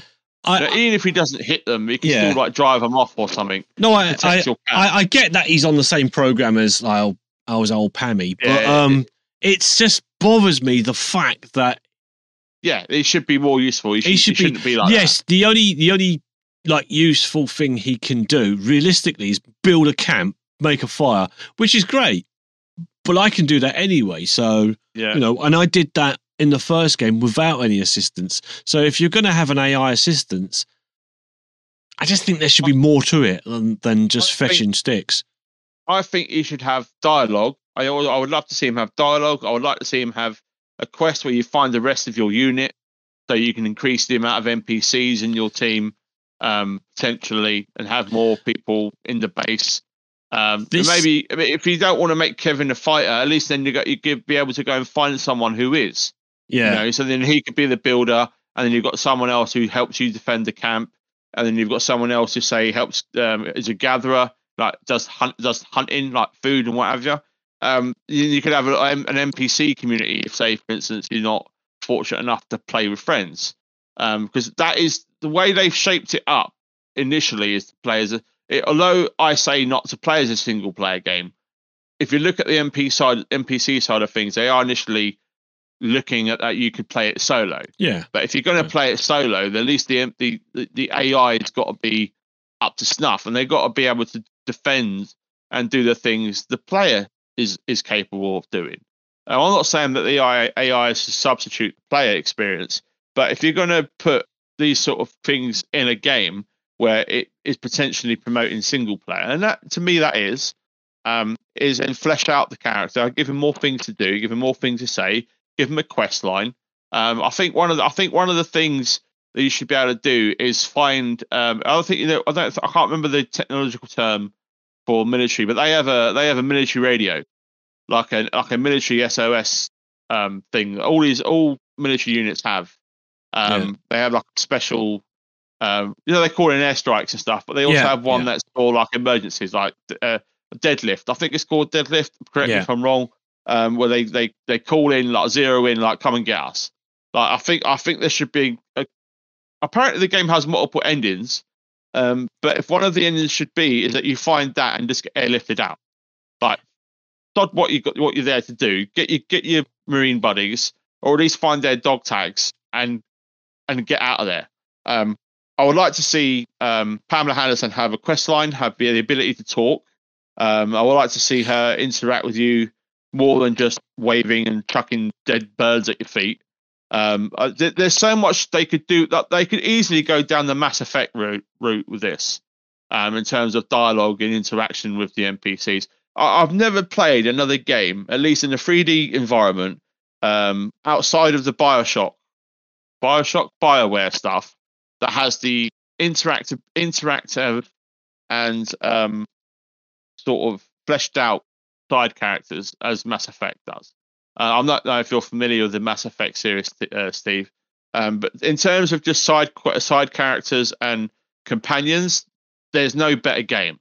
Like there's no better game to draw from than the Mass Effect has the best side characters and storylines. And I want this to be in Sons of the Forest, not just because I want Sons of the Forest to be better than it is, but if you're gonna introduce characters that we're going to care about and they're going to follow us around and we're going to be spending time with these characters, then at least give us more of a reason to be invested in them, rather than watching Kelvin run around in the circle, sit on the fire and burn his nuts, and Pamela Henderson run off at the first sign of trouble. I want to see more interaction. I don't think games do enough with the MPs. They set up these great premises. There's loads of potential for really good stories here. You could do loads of stuff with this island, not just about surviving from the cannibals and finding the billionaires that you're supposed to find. But there's so much more that you could introduce. You could even come across potential other survivors at crash land. You could even have a scripted other plane crash or another helicopter crash that another team, like you radio in for another team to come and help you. They get shot down, and then you've got to go and find them. There's loads of stuff that you could do that would increase like the story aspect. Yeah, the longevity of it as well. Yeah, I mean, the gameplay loop is fine. The gameplay, I think the bugs, you sort the bugs out, the game is going to be in a much better place. But from a story perspective, and this is the problem I had with the first one. I think if you remember me saying, the first one doesn't really have a very good story. It's like it's all in bits and pieces all over the place, and sometimes you could go hours and hours and hours and hours and hours without finding anything to do with the story, and then all of a sudden you'll get a couple of bits in a row. This isn't the same. I think this, but as far as the first one's concerned, I think the second one has copied that a bit too much. It is literally the same sort of thing where you land, you don't really have there's no setup. You just in a copter and then you crashed. You look at the laptop. There's 3 pictures of people, and you're like, there's no setup. I feel like the weakest aspect of this game, especially if they're going to set up as a single player experience, they need to flesh out that story, man. They need to improve upon the story side of it. But fast travel is a must. The quick access bar, there's already a mod for this, but we shouldn't have to download a mod, is having a hot bar where you can press 1, 2, 3, 4, 5, 6, 7, 8 on the keyboard to select your guns, weapons, whatever. Oh, you can. I think you can. Is there? I've not. Yeah. But I've not. Yeah. When you open up the inventory, if you hover your cursor over any of the items, and then you can actually number select those just by pushing. That's how you can do it. Yeah, no, you can do that. Yeah, the game doesn't tell you though. No, it doesn't tell you. But I had to learn that. But you're right. It doesn't tell you. Yeah, so it like then in that case, it needs a better tutorial. Like it needs to be able to tell you what the backpack does and how to hot swap stuff. Because I found that really annoying, and especially in the cave, you're being attacked and you got to hold down the button to bring up your backpack, and you're trying to pick off the backpack while you're getting the shit beat out of you. It's like it can be really frustrating in that regard. But I didn't know about hot swapping. Now I know I'm not going to have that problem. But it needs a better tutorial. It needs a better intro. But I just want to see more story. I want to see a lot more fleshed out of the world of the forest. Is this an isolated island? Are there multiple islands like this? Is this cannibalism thing spread to other places in the world? I mean, you could take that concept and you could throw it into, like, say for instance, a Raccoon City type situation where you've got a concrete jungle and then you've got the same sort of thing, but you're dealing with urban buildings, dark areas, dark alleyways, underground, dark abandoned offices. You could really set and sell the world of the forest. And I'd love to see those sort of monsters, even though the cave's scary and that. To be perfectly honest, I've fought more monsters in the underground bunkers than I have in the caves, right? So technically speaking, what I'm talking about is kind of already happening in the game already, but I would like to see it in so for instance, like where I'm living, right? You've got my front porch, you go out and there's just massive long ass alleyways, and it's dark, it's creepy, there's houses dotted about, and I would love to see like something like that, and there's monsters like lurking in the shadows and stuff. That sort of environment. I would love to see the forest expand on this lore. So I kind of like Jurassic Park. What's it called? World The Lost World. Yeah, where they have it spreads across the world. That's what I would love. I would love to see it expand its horizons. I'm not saying that being in the forest is a bad thing, and it's not, because there isn't many that are as good as the forest. There is some optimization issues as well. I will say this: if you're playing, I did forget to mention this. If you're playing with more than 4 people, you do get quite a bit of FPS drops and frame stuttering. Because it works on a peer-to-peer host system. There isn't a dedicated server. Now, I'm just going to throw this out there. If they bring out dedicated servers, I will happily pitch in, pay for a dedicated server so we can have a smooth gaming experience for our community, because I think there's about 10 of us that own this game. So if we had a community server we could all dial into, I think that would be really cool. I don't know if that's going to happen in the future, but that's also something they could add, is dedicated community servers, because that will help massively with the lag. I don't know, and you noticed this as well when we was playing together with Steve. You had quite a few lag spikes. I had quite a few lag spikes, and the guys that were playing with us had quite a few lag spikes as well. And that's nothing to do with our PC, our power. It's got quite a low requirement, this game. You can play it on low settings and it still look amazing. It's got quite a sort of mid-entry point. I mean, me and Steve are running cards that are a good 6-7 years old now, the 2070s, and it runs fine on high without streaming and that. But I put on mine on ultra, and I had massive frame lag. So I was like, yeah, I'm going to play it on medium settings. And medium settings is fine. But just to point out that if you do play with more than 4 of you, you will get some lag. And the next patch is said to fix that. I know I've gone right off the deep end with completely like outside what we normally talk about here. But I just wanted to talk about a few things that I wanted to add in, a couple more grievances, because the game is so massive, and I've put about 18 hours in this game. I don't know how, because I only played it for a couple of evenings, so I obviously weren't paying attention to the time when I was playing it at night time. But it's overall it's a very good game. It's definitely one of the better co-op games out there. I really am looking forward to playing it again with everybody, and I'm looking, if they do some of the things the community are already suggesting, which I'm not going to go into because I'll be talking for another half an hour. So it's an active community. There are mods already to make the game better. There's a couple of performance mods If you know, this is Nexus Mods # not sponsored. If you go to Nexus Mods, there's a patch you can download, a fan patch, an optimizer, which is basically a graphic override settings. It doesn't damage your computer in any way. If you're having troubles with FPS, this sorts that out and sort of smooths it a little bit and gives you an optimal settings. It's kind of what the NVIDIA GeForce does when you tell it to optimize games. It just basically overwrites the settings for your game. Use that and you'll gain an extra 10, 20 frames per second if you really are. If you're running on an older cars like the 1650s and before the 2070s. Anything pre-2070, download that patch and you will run the game a lot better. But it's definitely worth having.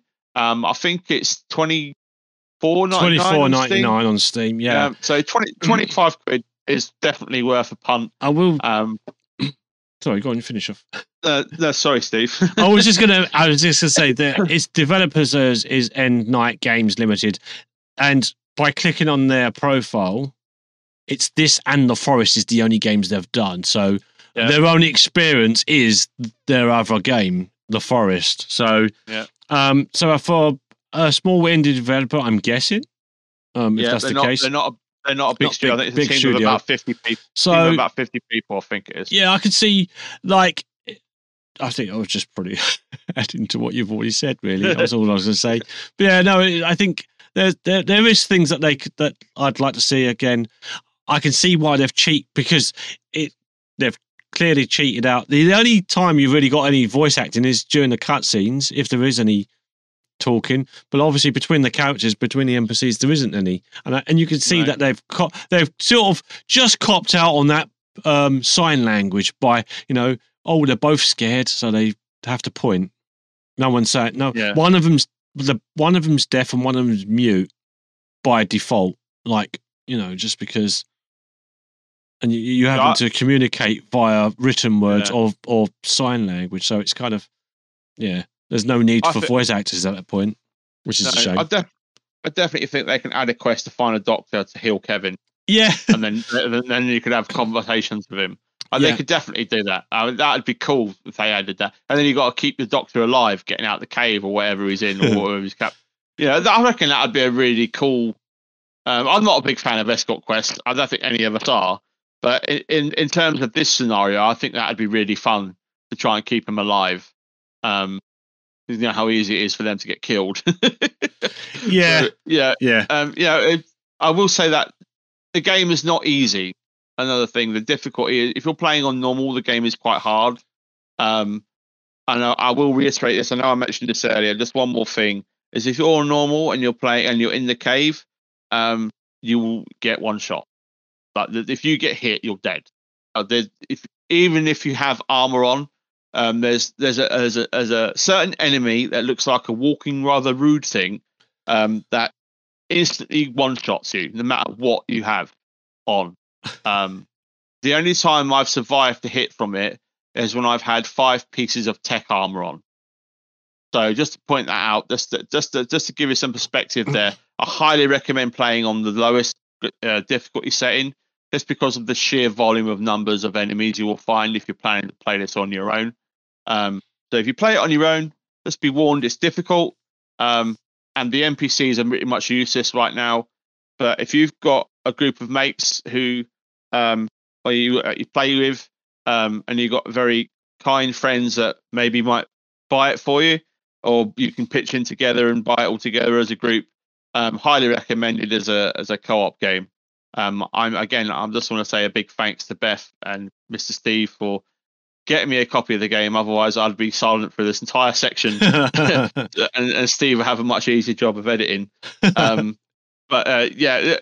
It's exceptionally fun co-op game, but it's not without its faults. And just bear that in mind as when you buy anything these days. Make sure you do your due diligence, especially on PC, to make sure A, your computer will run it, and B, it doesn't have any optimization problems, so you can have a smooth gaming experience. But overall, it is worth getting.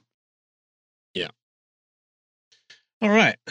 Well, I think we should now move on to our news. That's the end of the end of that spotlight highlight / highlight section.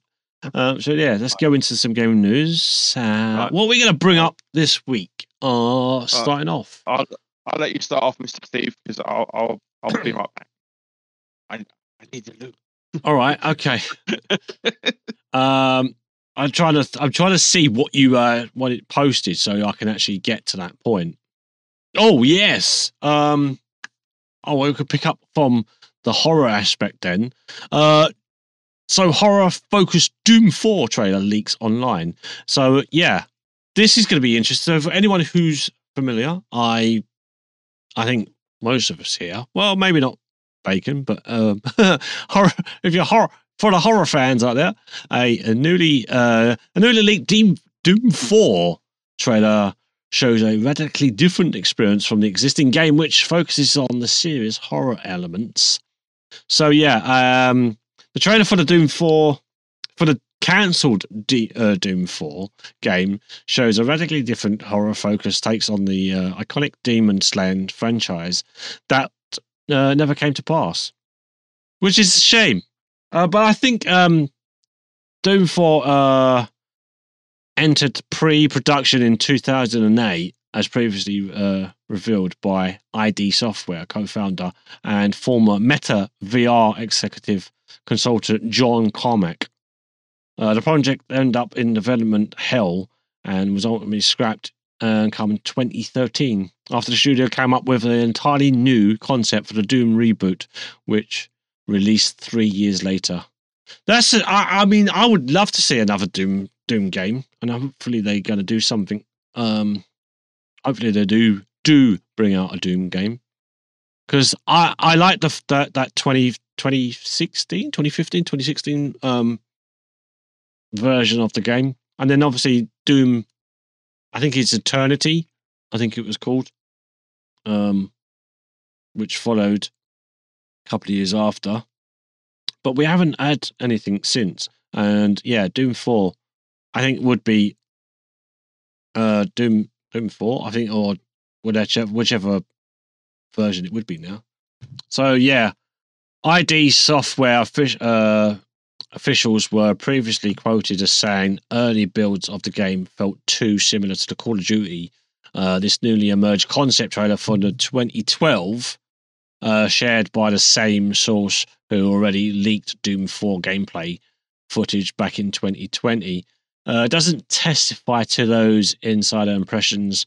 The 33-second video mostly focuses on the game's horror elements, featuring encounters with a wall made of ambient bodies. Wait, what? Anyway, Xenomorph. The Xenomorph, like, I can't read. That's the problem. Is I have Xenomorph. Like enemies. And a wild variety of other creepy crawlies. As such, the teased concept appears to be closer to a first-person Dead Space game than the typical Call of Duty experience, at least on the surface.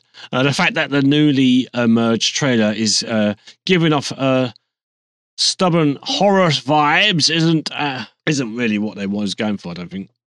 But yeah. Was supposed to take place on Earth originally. According to previous reports, the game would have tasked players with fighting off yet another demon invasion as part of a guerrilla resistance force. It would hence appear that those early concepts were going for a monetized take on the 1994 Doom 2, seeing how the MS-DOS classic featured an identical premise.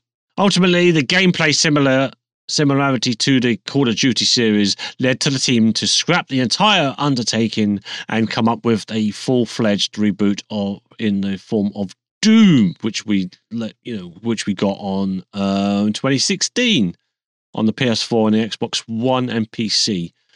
Before making its way onto Nintendo Switch a year later, the developers followed up with the critically acclaimed Doom Eternal, launched in 2020. A year later, ID Software parent ZeniMax Media was acquired by Microsoft, and while the tech giant has a fairly hands-off approach to managing its growing Xbox Game Studios family, no mainline Doom game have been unveiled since then. Last month, however, ID Software's sister company Bethesda announced a new Doom game mobile, which is scheduled to launch later this month. I mean, I don't know why they're referring to it as Doom.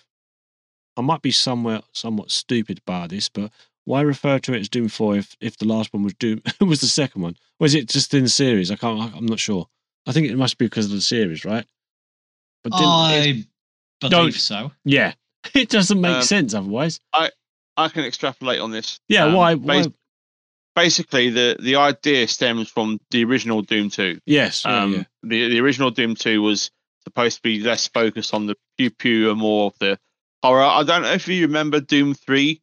That came out. Yeah. That didn't do so well, but that's what the movie was based on. Yeah.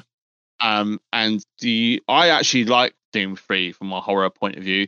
That introduced like horror element a lot more in line with Alien Isolation than it was more Alien Isolation than it was Doom. Yeah, but it was like halfway in between. But because they didn't know whether it was going to be a first person shooter, action horror, or a atmospheric horror game with jump scares, and gory, cinematics and stuff like that.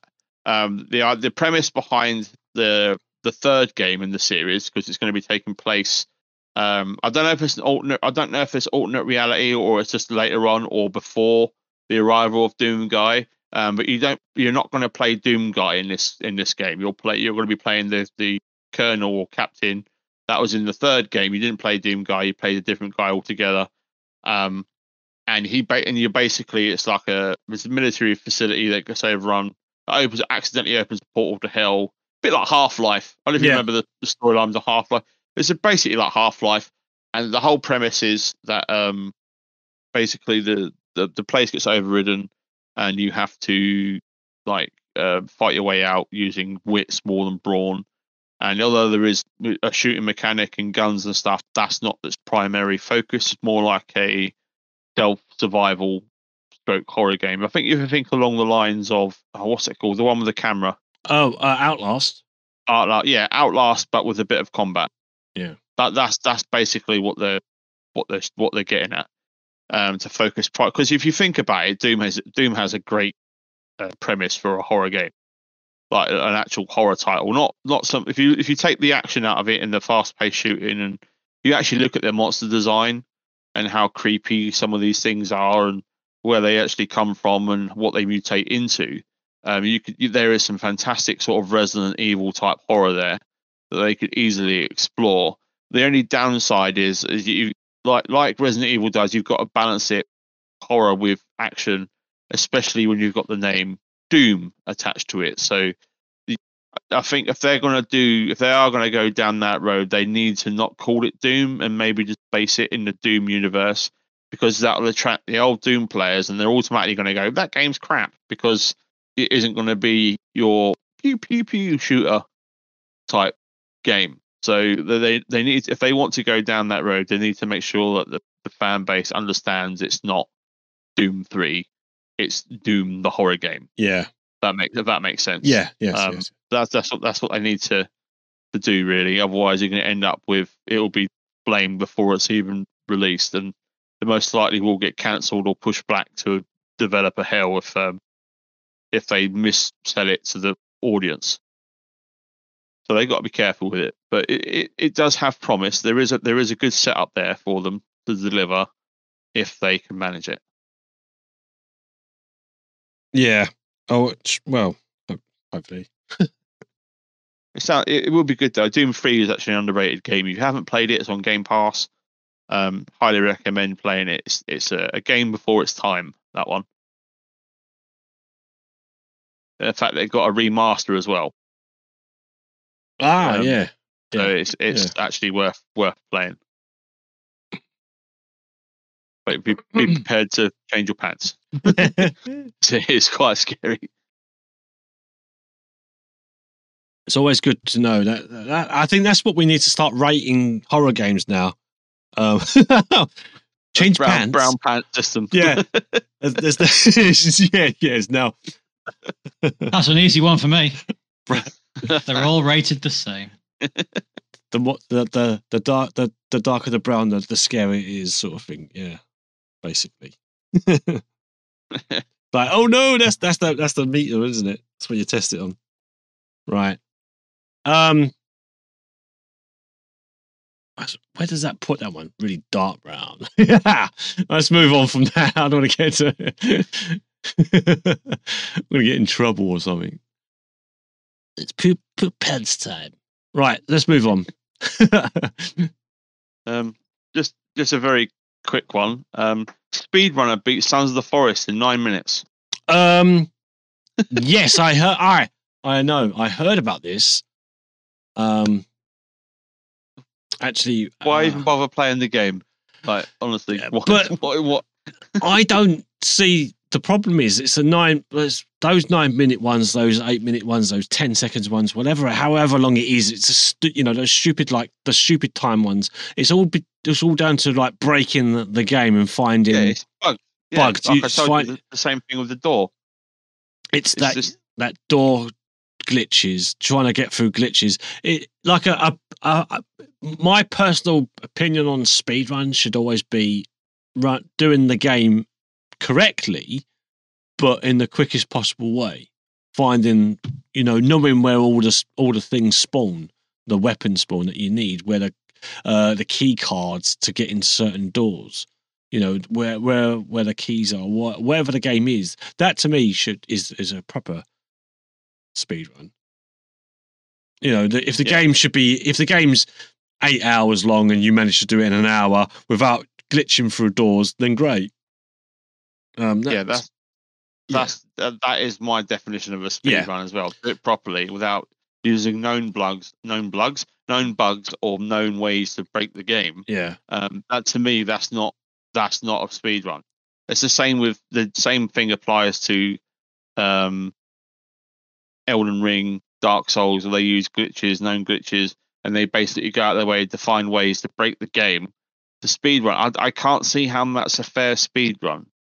Yeah. Nobody plays the game like that. You're literally using the coding against them. And most of these speedrunners are ex-coders anyway, so they know what to look for.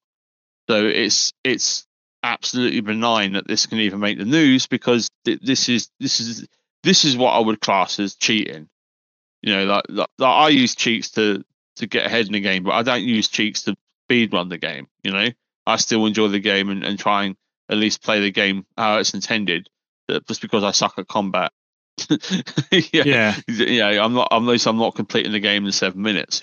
Which I could easily do with the cheats on, but that defies the point of playing the game. And there's multiple ways you can use cheats, and I'm on to talk, but this is ridiculous. I don't agree with this at all. No. If I was the Sons of the Forest developers, and I saw somebody had beat my 20-hour game in 8 minutes, I'd be flipping my shit. I'd be flipping my lid at this point.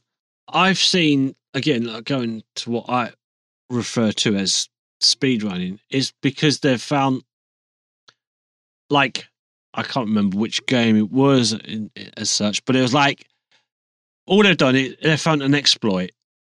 They haven't glitched through a game, but they've managed to find a box was too close to a fence, so they could jump over a fence. It's kind of like, that's not so bad. But when it's an exploit, like there's a bit of an exploit there. But when it's actually glitching through the fence, because without using said box, because that's enabled them to climb over the fence. I think there's a difference there. Like, especially, if it's we're talking about an open world where you could have climbed over the fence if you had the ladder. Do you know what I mean? I think there's certain glitches within the game, there's certain exploits within the game that allows you to do things, which speeds the story up, speeds the game up. But when it's glitching through the game, I find that a little bit cheaty and a little bit, I don't like it. I've only ever experienced glitching through a game once, and that was by accident. It was called I can't remember the name of the game. It was an old 20. I say old game. It was like 20. Well, maybe it's 2016.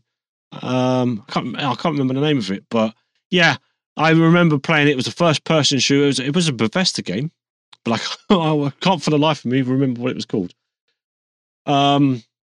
Yeah, I don't know what it was, but I fell through the floor, and then I was walking on basically the what do they call it? Is it framework or whatever it is? I don't know. Yeah, and that kind of sucked. That I found it because then that's what game testers are for, though, isn't it? Idea, that's what it should be for. Yeah, yeah, exactly. That's what they failed at their job. Pretty much. I don't think a lot of games are quality Q&A anymore because of cost and and things. But the thing is, all you got to do is have a closed beta. Say, right, in this closed beta, you're going to do this for free, but if you do this, we'll give you a free copy of the game. That isn't really going to cost them a lot of money. Get a group of gamers in, coders, whatever.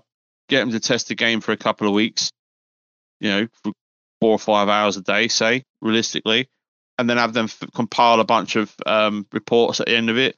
And then you've got a good feedback from a good 30, 40 people, a couple of 100 hours overall to scan through and fix a lot of bugs before release. Yeah. It isn't rocket science to ask the community for help, especially games that have a high profile like Sons of the Forest, who has been in production for a while.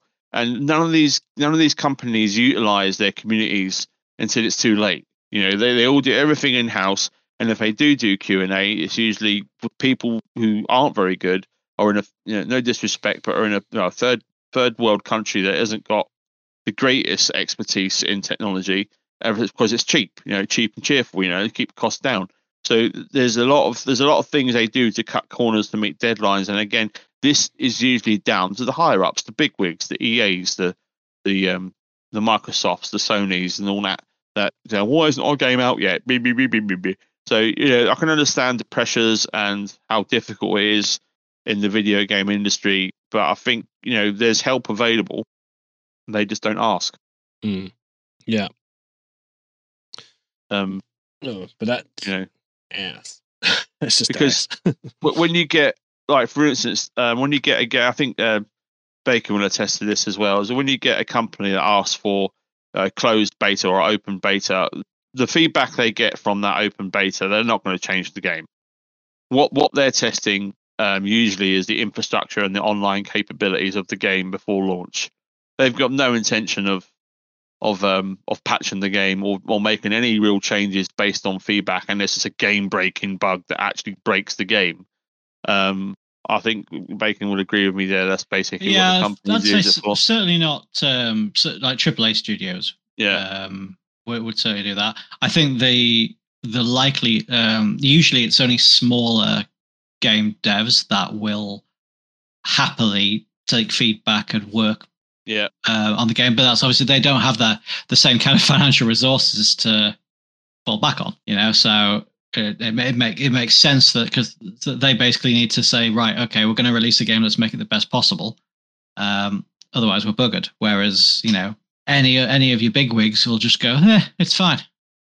Somebody will like it, and if they don't, doesn't matter. Well, what else is on the cards, Mr. Steve? He's just going to get a drink, so I can go through the VR stuff.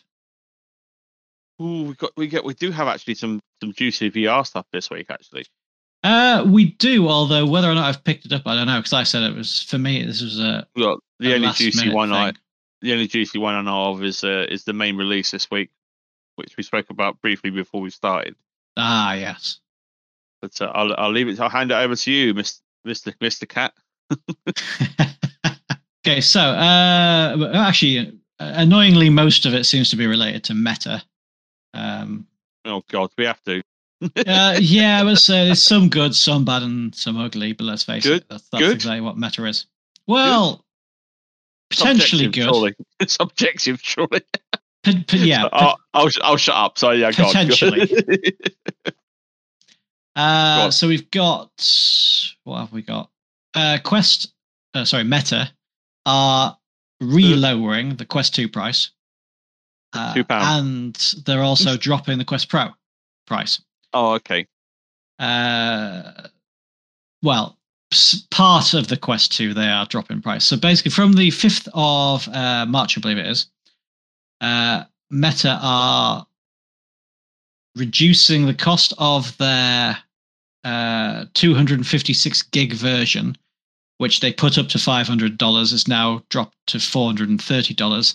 But the 128 gig version of the Quest 2 is staying the same at $400. So basically, they've made it so that you might as well pay the extra few quid and get the 256 gig version.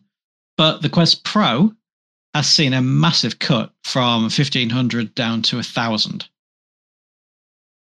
Probably because they sold Sweet FA.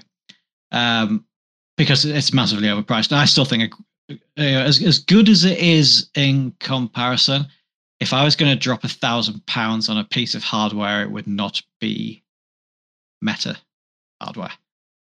Regardless of how good the App Store is. Yeah. But you pay some money, you take your choice. On the plus side for Meta, they have actually managed to push through the bid to acquire the Supernatural VR fitness studio, which the FTC was trying to stop them from getting. So Supernatural is obviously now coming to the Quest Store. But they have also discontinued two headsets that. Discontinued is the wrong word. They have killed off two potential new headsets that were announced over the next coming year or two. So we don't know specifically what they were, other than the code names. So the code name for one was Cardiff, the other was Hermosa. Those two have been canned, from what we understand. Not entirely sure which one those were, but considering they did announce 4 headsets, it's hardly surprising that at least one, possibly like I say a couple got ditched. So yeah, it's not a major surprise on that. For those that have been keeping up, you'd have heard that Meta also screwed over. I mean, they made an announcement to kill off Echo VR, which is very unfortunate considering it has even though it hasn't got the largest of player bases, it does have a reasonably sizable player base of active players. It's pretty much the only 0G kind of esports type game. But yeah, they've decided to kill it off. So the player base decided that they would try and do absolutely everything to keep it alive, including flying a plane over Meta's HQ with a banner saying, Zuck, don't kill VR esports, fightforecho.com. So they even went so far as to hire a plane to basically buzz Meta HQ. I don't think it'll work. Annoyingly, had certain other people been in charge of the VR side, they would have probably open sourced this. Mr. Carmack would most likely have open sourced it. However, the guy that's in charge at the moment is unlikely to do so because he's I'm not going to carry on that sentence. He is. The thing is, John Carmack, gamer, Muppet bloke who's I can't remember his name now. I actually can't remember his name. I should do, but I can't. But he was marketing, and they put him in charge of VR games. God help us all. On the plus side, we have an announcement that the modding team, Source VR Mod, have gone out and are currently in the middle of moving Half-Life 2 Episode 1 into the VR space. So they are giving it full VR support Apparently, the standalone title is finally getting the support on March the 17th. So, fans of Half-Life and Half-Life 2, you will now be able to get episode 1, which is cool. I'm guessing that it's modded, so it'll be on Steam only. So it'll be PC VR only, I would have thought. Yeah, because I think this is the same team that did the original Half-Life 2 VR mod. So that's cool. There's quite a lot of mods that are coming out for what were like kind of standalone flat screen PC games coming to VR, which is cool. It'd be nice to see, especially if the ports are done well like these guys do. It'd be nice to see. And I think that's it.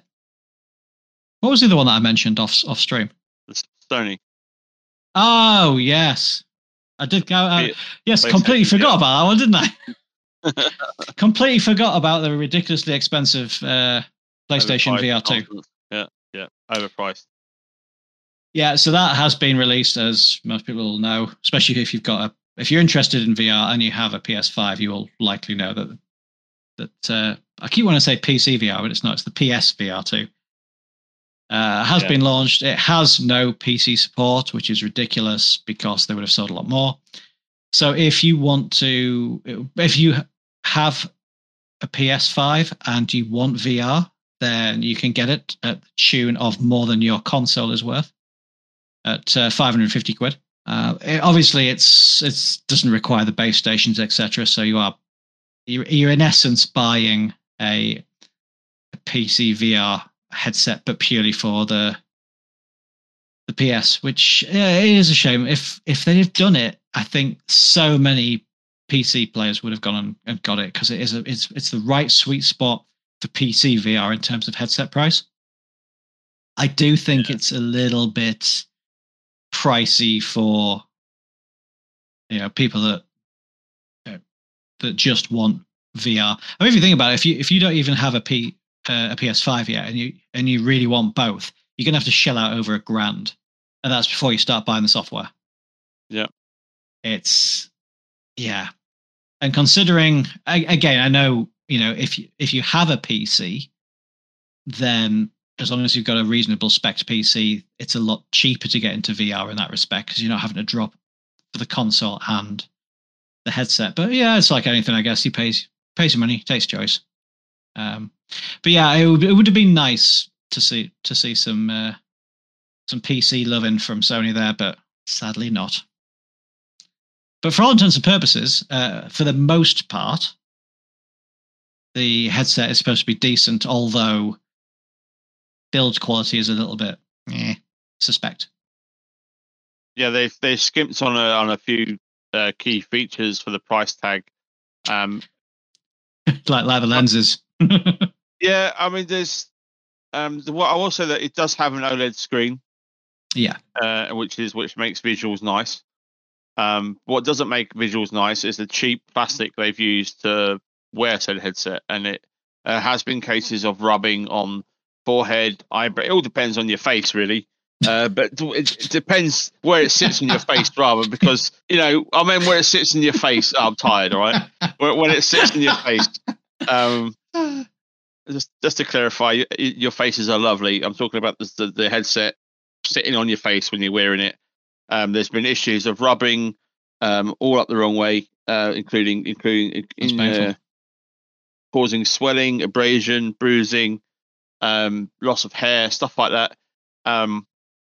Loss of hair? What have they treated this freaking thing with? Like eyebrows, and if you've got the conjoined eyebrow, you've got the middle bit will be gone after a couple of hours of playing. Oh, that could be seen to be a benefit for some people. Yeah, just saying, Nigel Mansell. Like me. But yeah, it's just basically it's not very well put together for the price. Also, the audio is terrible. Again, it comes with these cheap little earbuds that are really low quality sound. Aren't much cop. They're like the cheap stuff you get in the phone. Yeah, they're not brilliant. The headset is the way forward. It doesn't even come with a headset. For that sort of price, I'd expect at least a decent pair of headphones. I mean, come on, Sony, you've got the technology sitting in your warehouse somewhere. It ain't hard to bundle it in I mean, you're not going to lose a lot of money on a fairly decent, on a £60 pair of headphones. You bundle in with that, it's not going to cost you a lot. It's not very good in terms of value and what you get. I mean, if you haven't got a PC, you haven't got any VR, and you've got the space, and you've always wanted to go into VR, a PlayStation 5 is a good entry point. I'm not going to say it's not, because it is. Just be aware that the headset, at least, and this will be the first version of the headset. There will be other versions released later on down the line with said improvements. As with any technology, they always improve after a certain amount of time. I would personally hold off on this if you're interested, and wait for the games to be announced that come out for it. You're looking at 60 quid a title, which is outrageous for a PlayStation, for a PC, for a VR game. But it's PlayStation, and Sony are greedy gits. I'll also wait to see if they improve the model. They've already had a lot of feedback from people saying it's not value for money. It's not much cop. The issues that I've already stated in terms of the longevity of the headset, the comfortableness of it, the way it sits on your face, and the way it sort of integrates with yourself, is subject to whoever's using it. And a lot of people have reported, the plastic's cheap, it's uncomfortable to wear for long periods of time. The one thing I never understood was why none of these things have a sweat guard. Because when you're swinging your arms around like a Nelly, like playing Beat Saber or the new Horizon game it ships with, the sweat is a pain in the ass. At least when I wore the PS4 headset, after like an hour, it was soaked with, because I sweat and I'm a sweaty bugger anyway. But an average person will probably perspire a lot less than me. But for someone that sweats as much as I do, the thing was, no one else could wear the headset for a couple of hours. They'd have to clean it. It'd have to dry.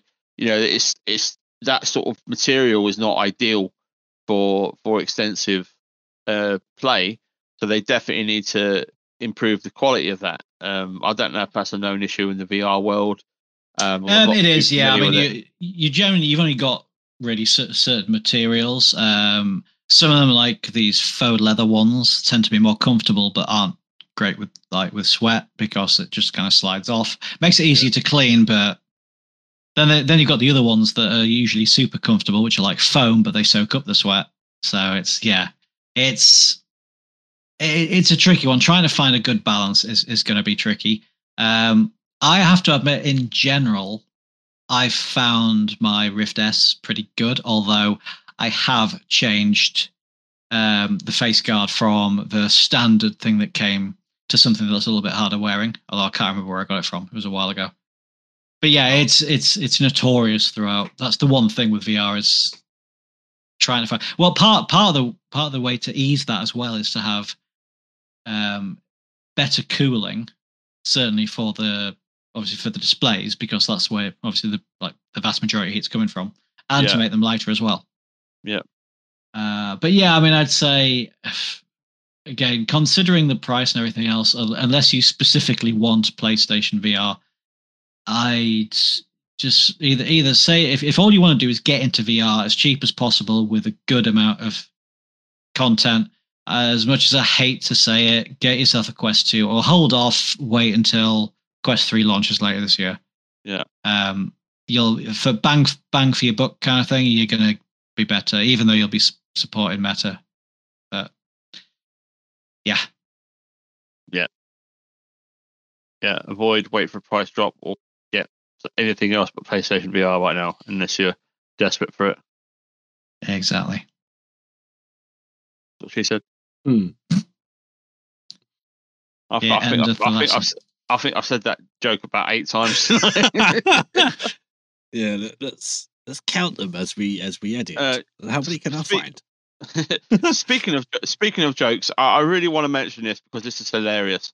And I'm going to link. I know I shouldn't do this, but I'm going to link it in chat for those that want to look at the hilarious pictures of this. And this is hilarious to me.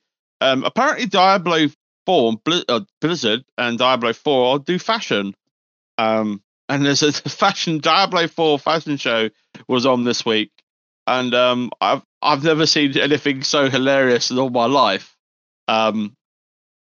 these pictures are worth 1,000 words.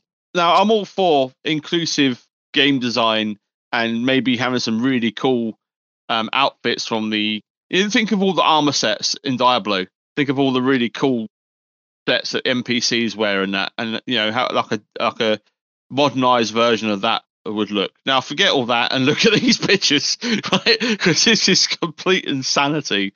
Surely that's just like a chrome black effect, Mr. Whippy. I look at that, all I see is ice cream. Yeah, that's exactly what exactly what I thought of. And then I thought of it was just a squidgy turd. Like it's awful. It really is awful. It's one of the worst things I've ever seen. Who would wear that? Honestly, who would wear that? Even if you take the fact that it's Diablo 4 related out of the equation, who on earth would wear that unless they're getting paid for it? Look how unhappy they look in that. I mean, I'm needing some new gear. Right, and it could work. If you go driving would be a bit tricky. It gets better. If you go to the bottom of the page or near the bottom of the page, you've got 5 images. Or even worse. It's those 5. Yeah, I was just flicking through those. I've also just added for anyone who's interested. We do have a Discord, so it's in the Discord as well. But yeah, come and laugh along with us because this is it's like I'm not having a go at the models, right? They're paid to do a job, but I will have a go at the designers because this is ridiculous. It's crazy, right? They all look miserable as sin as well. Just to point that out, they're like, I'm paid to do this, I will do it, but then the moment, because I think a lot of the time, like they can't return the costumes because it's like worn quite close to the areas, but like so they're like, you can keep that. The master looked at it and gone, nah, thanks. No, you're right. I'm trying to work out, right? I don't know if you guys can help me out, but the woman wearing the white outfit, is she naked underneath? Because if you hadn't said it, I was just about to mention it. I dare say it's probably flesh-colored underwear. I don't think it is. I think she's going free flowing right there. I mean, commando. It doesn't. It doesn't look like she is. I mean, it might be just the lighting. Maybe she is wearing some sort of skin garment. Can I just? I'm gonna give a sort of verbal description. So the model is wearing what I can only describe as some kind of coat, like a jacket or something like. And the coat is all white from the neck down to the waist. There are 2. I want to say they're not even legs, are they? It's almost like from the waist. It's less than a skirt attached to it. Yeah. But as she's walking, the model walks, the center does part a little bit on the legs, a lot, and it's almost as if you can see that there's. Because it's above, because the zip cuts off at the belly button, that the rest of it below isn't covered, and it's only through the grace of her posture that you're not able to see anything. Below that, from the knees, like I don't know, I guess they're boots. So she's wearing sort of what foil, isn't it? It's just tin foil wrap. It's I don't even know. I don't. It's 2 black massive boots with tin foil down the middle of them. They're like thigh length boots. They're thigh high boots. Thigh high boots. So she's got thigh high boots and some horrible white coat on. Which are what the? And then the next 2 are even worse. Yeah. Oh, she's definitely naked under that one. Especially the 4th one. The 3rd one. What number are we at? That's the 4th one in. The 4th one in, where she's got a silver bra on or skin paint. I don't know. Yeah. Or paint. Yeah. She's not only is she blindfolded. She's wearing some sort of threaded up yarn by your next door neighbour's cat wraps around her, and she's got nothing on underneath. There's nothing to be desired there. She's letting it all hang out, and Yeah, I can see that going down well in clubs.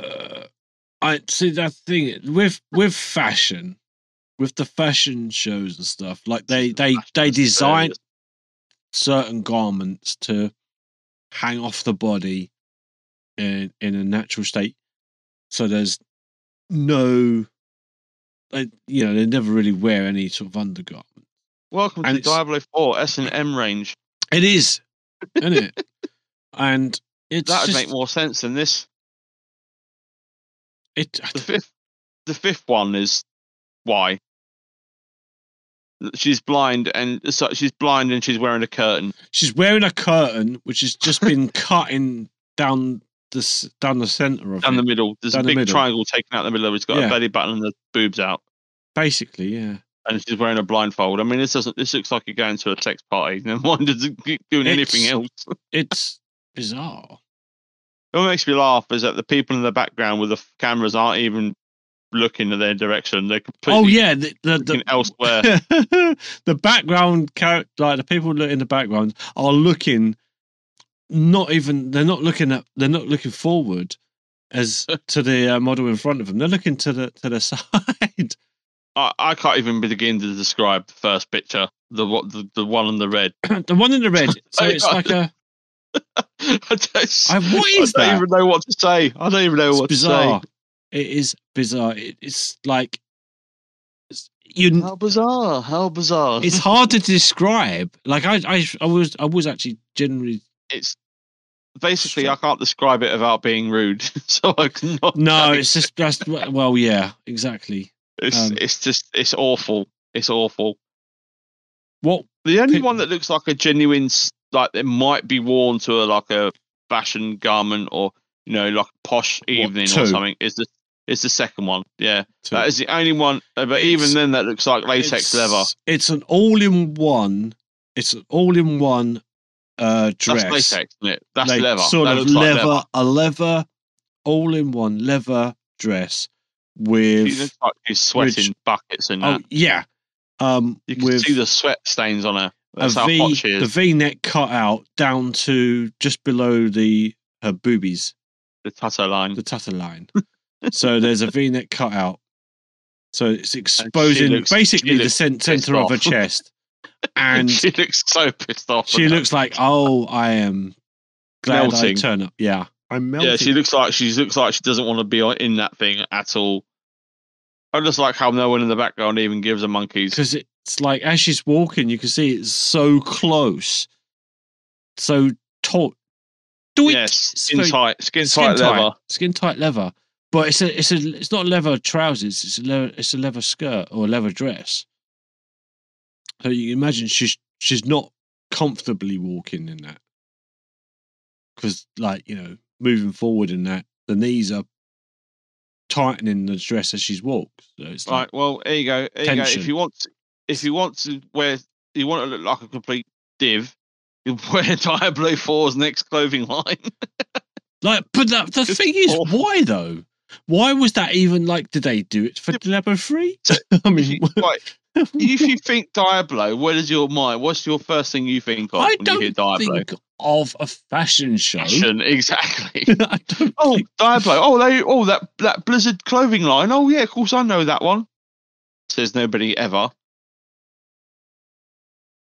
Okay, it make more sense the Sons of Forest to have a fashion line than this bloody. I mean, I want a Kelvin fashion line. Let's have him stand there just nodding away while he's wearing whatever. Yeah. Wow, this is just. I just want to end on a funny note because this is hilarious to me. It is bizarre. Don't give up the day job. Go stick to making video games, please. We all need a good laugh now and again, other than laughing at how you treat your staff. This is I am curious. I want to get quick. I know it's quite late, and I've literally got no time at all to talk anyway. But just quickly, just because it was mentioned I noticed it. Well, I don't know how long it's been out, but on my Blizzard, probably everyone's Blizzard right now, the pre-order is out I don't want to pre-order it, but I am kind of chewing at the bit to get a copy. Yeah, to get a copy. So I know I'm not going to do it. Don't do it. But because it's tempting. Honestly, I almost did. I'm not going to lie. How you feel about Hogwarts is how I feel about this at the moment. Fair enough. But I'm not going to do it. But I am chewing out a bit to try and get a copy. I would love to, because they're offering early access. Obviously, that's what you're getting for it. Basically, early access and a mount. I think you get a mount in WoW that you can't use. Yeah. Bear in mind that you can't use the mount in anywhere other than the starting areas. Yeah. Don't let the mount lure you in, Mr. Steve. You can't use it in the expansion. You can only use a stupid dragon. God so damn. You can't. So I wouldn't recommend it. I would honestly wait until there is an open beta on the 15th and 17th of March for Diablo 4. Right, so I would highly recommend that if you can have some time off or play in those days, and play the game first before you put your money to. I'm seriously considering taking a week off just for that. Yeah, I will try my utmost to get myself a copy of that game, but let's bear in mind, Resident Evil 4 comes out on the 24th of March. And that's one of my must-have games of the year as well. To be honest, I lost interest in Resident Evil 3 after Resident Evil 3. Personally, 3. I went to 3 and then I went to 7, or 6 or 7, whichever one. 4th is the best one. Yeah, no, I understand that it was. Yeah, I understand that, but personally, that's where I left it on its original outings. That's where I left it. I went to 3. And then it was like, I'm done with it now. I sort of moved on. I would recommend you watch the game trailer of number 4. Yeah, no, I'll give it a go. But you know how good remake number 2 was. You know how good number 2 was. Yeah, Resident Evil 2 remake, right? They've done that plus more for Resident Evil 4. Yeah. So not only have they taken Resident Evil 4 and rebuilt it from the ground up, but they've also expanded on the entire area of every section in the game. They've fleshed out the puzzles, they've fleshed out the characters, they've made the characters more impactful, more dialogue, more story driven. The combat's had a massive overhaul. There's more melee combat. The knife has much more usage than just stabbing. There's hundreds and hundreds of weapons. There's loads and loads of upgrades, and they're most importantly that they kept is all the gruesome, awesome death animations, which is what the game was known for. If you think how Dead Space level of this is what set the precedence for Dead Space to have all the gory animations. Resident Evil 4 set the standard for death animations. Yeah, and that's what made that game so famous. It's kind of like the Lara Croft thing as well. In the remake was how many times can you kill Lara Croft? How many ways could you kill her? You could kill her by throwing her off cliffs and into spikes and minces and that sort of stuff. It was that kind of sort of achievement. How many ways can you watch? What's his name? God damn it, Leon Kennedy get murdered. Yeah. So, and from the looks of the remake, that not only do you get actual physical slashes and gouges and marks on the character now from getting hit, the death animations alone are just, and the game is just amazing. I could gush about it for hours. I've been following the development closely. I've watched every single development reveal. I've watched every single gameplay announcement trailer, and I'm absolutely flabbergasted of how much they've improved. If you think how bad the third game was, right, and when they remade it, and how and it was literally like a cut in half game. They started remaking it, and basically they were told that you've got 6 months to finish it because we want to work on Resident Evil 4. They literally halved the production halfway through 3. Yeah, there's a lot of scenes cut out of that game. Yeah, they cut half the game out, and they used so much They used so much assets from the second game as well, which kind of diminished the whole game experience. I never finished 3 because I was just like, it's just I didn't too bother bad. I didn't bother getting it because I heard about it before. I bought it on a discount. I bought it for £7, and I still haven't finished it. I wouldn't even recommend it as a discount. However, number 4, unlike the previous game modes that came before it, the Mercenaries remake has also come in, which is the co-op. Introducing the co-op section. And my big hope is that they're going to remake number 5 in the same way they've remade number 4, and we're going to get a top quality co-op Resident Evil 5 remake game, which will be amazing to play through. But obviously we've got to see how number 4 does. But if based on everything I've seen of it, number 4 is I highly recommend that you look at it. If you're a big fan of horror, and we've talked about a lot of horror games tonight, so definitely worth checking out. But Diablo 4, again, did you watch the developer videos, Steve? No, I didn't. On YouTube, there's a couple they released a couple of videos this week. Developer, not sort of podcast, but developer sort of. They talk about the gameplay, the game, the story. They talk about what they're doing, the development behind the scenes, and that sort of stuff. Very interesting couple of hours. There's a couple of videos up on the Diablo YouTube. You go and watch those. That gives you a big insight into the game, and the game looks really promising. But Blizzard, they like to showcase one thing and deliver something else. So I'm very skeptical about Diablo 4 on the back end of Diablo Immortal. Now, I don't want to go into too much more because it's getting late, but I will just touch on Diablo Immortal. They added another pay-to-win scheme where it's going to cost £150,000 to max out your character in Diablo Immortal. Yeah. They reduced the amount of free stuff you can grind for. So, for instance, when I say reduce the amount, they reduced the amount of you need to upgrade stuff. But instead of it taking 80 years, it now takes 4 years to grind one set of gems as a free-to-play player. Yeah. As opposed to spending $100,000 and maxing it out in 5 seconds. So there's a colossal thing there. So I'm hoping that they have promised that there's no power creep in number 4. They have said there's going to be no pay to win system. Yeah. But what Blizzard's saying, what Blizzard do, as we all know, are two completely different things. And I really want to pre-order as well, because I was looking at that mount. Even Rosanna was like, "We should pre-order it, get that mount." I was like, "The mount would be useless." Yeah. Like, oh yeah. So they're trying to suck you in with the pre-order. Give you the cool stuff. Got this cool stuff you can get. But yeah, you don't have to pre-order to be a part of the open beta on the 15th and 17th of March. So just bear that in mind. And there's going to be another beta on the 23rd and 26th, but that's a closed beta for game owners. So if you want to play more of the game before it comes out, then obviously pre-order. But I would advise at least play the open beta first before you make up your mind whether you're gonna. Yeah. No, I've got. I don't want to do that. I would love to get that invite that I missed out on Dragonflight from Twitch. Like Twitch gave me an open invite, and I was like, and I missed it because I didn't read I never read all my messages. I had recently, got to watch out for this. Just quick tip. Anyone who's on Twitch right now, just be careful of people whispering you.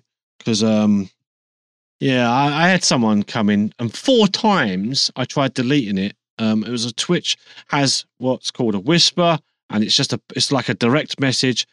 Just be careful. People do come in, like whisper you, and 4 times I tried deleting it and it wouldn't go, but eventually I did get rid of it. But it's just someone, I would like to speak to you. Like, I don't care if when someone opens up with that, I'd like to speak to you. I don't trust it. I don't trust you. Like, if you've not come into my channel and speak to me via my chat, I don't know. Yeah, you're not. Yeah, no, not going to open that message up. Yeah, don't click on any links either. Yeah, no.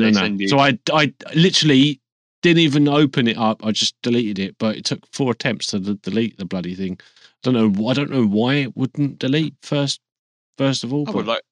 I would like to talk to you and offer you all these scams that I've got waiting. Yeah, no. But anyway, yeah. But it's things like I've got Twitch. themselves invited me to Dragonflight, and I missed out. Oh, I could have been one of the first persons to stream it. So I was kind of annoyed. I'm hoping to. That's what I was hoping for. I probably won't get that opportunity again. But if Twitch say to me, yes, we see that you are a Blizzard owner or of games from Blizzard, yeah, would you like to player test this for us? Open beta, invite. I'm like, yeah, of course I will. But yeah. Anyway, I haven't. I know I will never pre-order, but I am chewing at the bit to get to that game at the moment because I loved number 3. Number 2 is good as well. I would love to play the final season with everybody. The 28. Yeah. 28. Yeah. I do actually. Do you know what? I do actually have that on PC. I thought I did have it on. I've got it on PC and PlayStation. I've got it on both. Ooh, look at you. Ooh. And I've got it on Xbox. Just saying. Love the game so much that you got it on every platform. Yeah, I know. There's actually a funny story behind that, but I'm not going to go into it right now. Yeah, all I have to do is install Diablo 3. So it's there, it's available. I'm not going to do it now, though. It is too late for me to do that now, and as soon as we're done with the podcast, I do need to actually go, unfortunately. But so there'll be no after show for me, but feel free. So yeah, I think because it's now just gone 23 minutes past 12, so I'm sorry, but I'm gonna have to round up, guys, so I can get off. Yeah, it's fine. So any last thoughts would be welcome, but like it literally have to be quick thoughts. The only thoughts I have is bed. Bedtime. Sleepy time. I don't know. We're not gonna get Beth's joke of the week, so unless Beth joins us from chat. I know she was in chat, and I know I don't normally look at chat. She's hiding. She's hiding in chat. The thought process of her joining is taking longer than the actual joining. It is. Oh, there she is. Oh, hey! do that. Oh no! God damn it! How dare you? To join. Oh, you had like 2 hours and 52 minutes to have joined, because that's how long we've been streaming for. How are you doing, Beth? Quickly, I need to actually. Okay. I know we're actually finishing up. So yeah, I know. Ladies and gentlemen, Pizza Beth has just joined us. Just in case you were wondering. Lastminute.com. Lastminute.com. That's me. How you doing? You good? I'm good. Hangover? A little bit. Yeah. But I feel better now. That's why she couldn't join us, everyone. Self-inflicted. I have no sympathy for self-inflicted. She's back on the alcohol now, which is why she feels better. Topped up. Hair of the dog. Hair of the dog, yeah. Right, so before we go then, Beth, you have to think fast on this one. Beth, joke of the week. Are you ready? No. No, you're not, are you? You know what's coming to you. I'm ready. Okay. All right, there we go then. So we can actually have a Beth joke of the week. Yeah. Yeah, if you could. She's got to open the book up. She's got to count. That's it. That's the joke. Are you ready? Yeah. I'm just going to open it and just tell one real quick. It doesn't. No, I'll pick it this time. What do you get if you cross a ghost with a packet of potato chips? Snacks that go crunch in the night.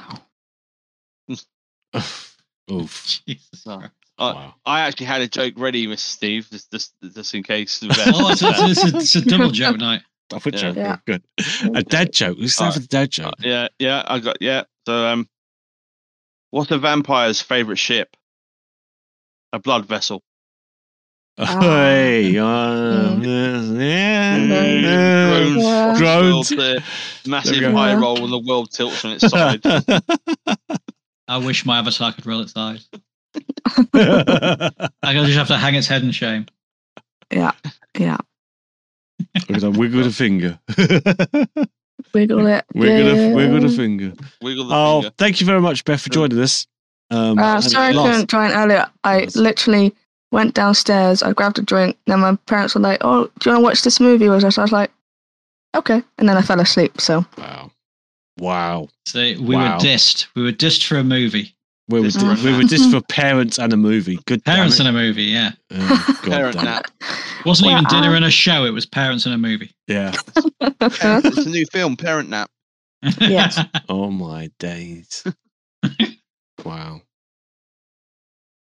Well, on that note, thanks for joining in anyway, regardless. Thanks for having me. Hi, Beth. Bye, Beth. Hi, Beth. Bye, Beth. Yeah. Bye. The shortest intro outro from anyone ever. And I'm the first in the podcast, this podcast. To have done that, yeah. Well, congratulations on that. That's an achievement in itself. Speed run the podcast. Yeah. Yeah, without glitching through anything. Without glitching through anything, yeah. All right, so that is the end of the podcast this week. Thank you very much for everybody who came in, including Bacon Sarnie. Thank you very much for coming in, Bacon. Thank you for having me. That's all good. It's all good. It's all good. We couldn't be without our mascot cat, could we? And thank you very much. All hail the cat. All hail the cat, exactly. All hail. Right. The cat. And of course, thank you very much to the Freddie Shoe. Thank you, sir, for being in this week. Thank you for having me. I won't be here next week because I'll be murdered by a granny on a wheelchair. So. Oh wow. See, now you do realise that I've got to cut that bit out in order to match the bit I've cut out at the start. Yeah. Right, that's the problem with context. Context is now gone, so it might actually stay in. I don't know. We'll find out tomorrow. Right. I'll be murdered. I'll be cancelled on Twitter. It's fine. Yeah. And Beth, thank you very much for joining us. Thank you, even though I was... For the literally 3 minutes. Not bad. And that's it. That's all we've got time for. Thank you very much for joining us all this week. And you will, anyone got anything they're going to say, like where they're going to be? Socials. Let's go. Baker Sally, are you going to stream between now and next Saturday? Go. Who knows? Who knows? maybe not. It's all sporadic at this point, right? If you see me on Twitch, then yes. Beth, are you actually coming back to streaming? I don't know. I don't know is a maybe then. So possible surprise stream from Beth at some point. At some point. Maybe. Or maybe just joining someone's game. So you're still being more likely. Yeah, that's what I do. Yeah. Yeah. You're now just a passenger. Right. I am a passenger. And the Freddie Show. Will you be streaming between now and next Saturday? Any games lined up for us? I have a couple of games I've got on the go at the moment. Obviously, Dead Space being one of them. I've also been playing Coral Island, which is like a 3D Stardew Valley sort of not rip off. Yes. But it's not a rip off, but it's heavily inspired. Yeah, it's my little. I'm kind of sort of leaning into chill streams a little bit because I'm fed up having to change my shorts now because I'm playing too many horror games. Yeah. But we'll be playing either Sons of the Forest or Tiny Tina Wonderlands on Thursday with the guys, which is Sagittarius Rain and Jedi Yoga, and maybe Beth if she's about on Thursday. And that's about it really. Saturdays I'm usually here with you guys. Sometimes I stream on a Friday, maybe in the morning, maybe in the evening, maybe not at all. And as for myself, I'm uncertain of this week whether I'm streaming on Sunday because I normally do Fridays, Saturdays, and Sundays. But for personal reasons, I might not be able to stream tomorrow. If I do, then great. If not, then I'll see you again next Friday. Usually around 8:30-ish. I normally clash with the Expense, Alex, but then sometimes we either join each other's streams or we don't. I don't know. I'm not sure whether I'm doing Sons of the Forest or something completely different. But yeah, that's what I've been playing recently. That and some sponsorship if I get something like that. Which I've had War Thunder, which is I've done most recently. That's the only thing outside of what I normally do, which is quite fun. Yeah, it's fair. Yeah, I mean, yeah, it is a good game. It's a good game to play. It's a fun game. It's free to download. Just download it, pick it up. But it is a free game, so naturally those free games come with, things where you normally have to buy in order to get good progression. So yeah, just be aware of that. Microtransactions, not the best things in the world, but if you enjoy the game enough and you can afford it and you don't mind paying sort of like way over the odds, if you want to support that particular developer, then fine. But otherwise, I'd always advise against it. Just grind in a slow way. But yeah, I've been playing that most recently. Otherwise, it's been Sons of the Forest, sometimes Hogwarts.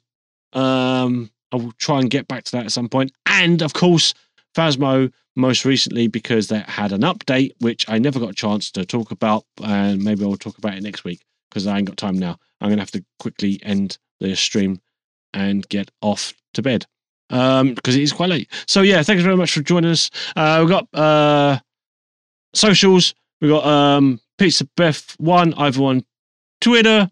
You got Funny Bits B over on Twitter. You got B Sarni over on Twitter, and you got the Foodie Show over on Twitter. Otherwise, it's twitch.tv/ Bacon Sarni / Funny Bits Boy or / Pizza Beth or / The Foodie Show. Or you can find the Foodie Show also on YouTube at The Foodie Show. It's youtube.com / at The Foodie Show. That's it. That's all we've got time for. Thank you very much for joining us this week. And we'll see you all again next Saturday from 9-ish. Take care, everybody. Thanks for listening. Thanks for watching if you were watching live. Bye for now. Bye-bye. Bye-bye. Bye, everyone. Bye. Bye. Goodbye.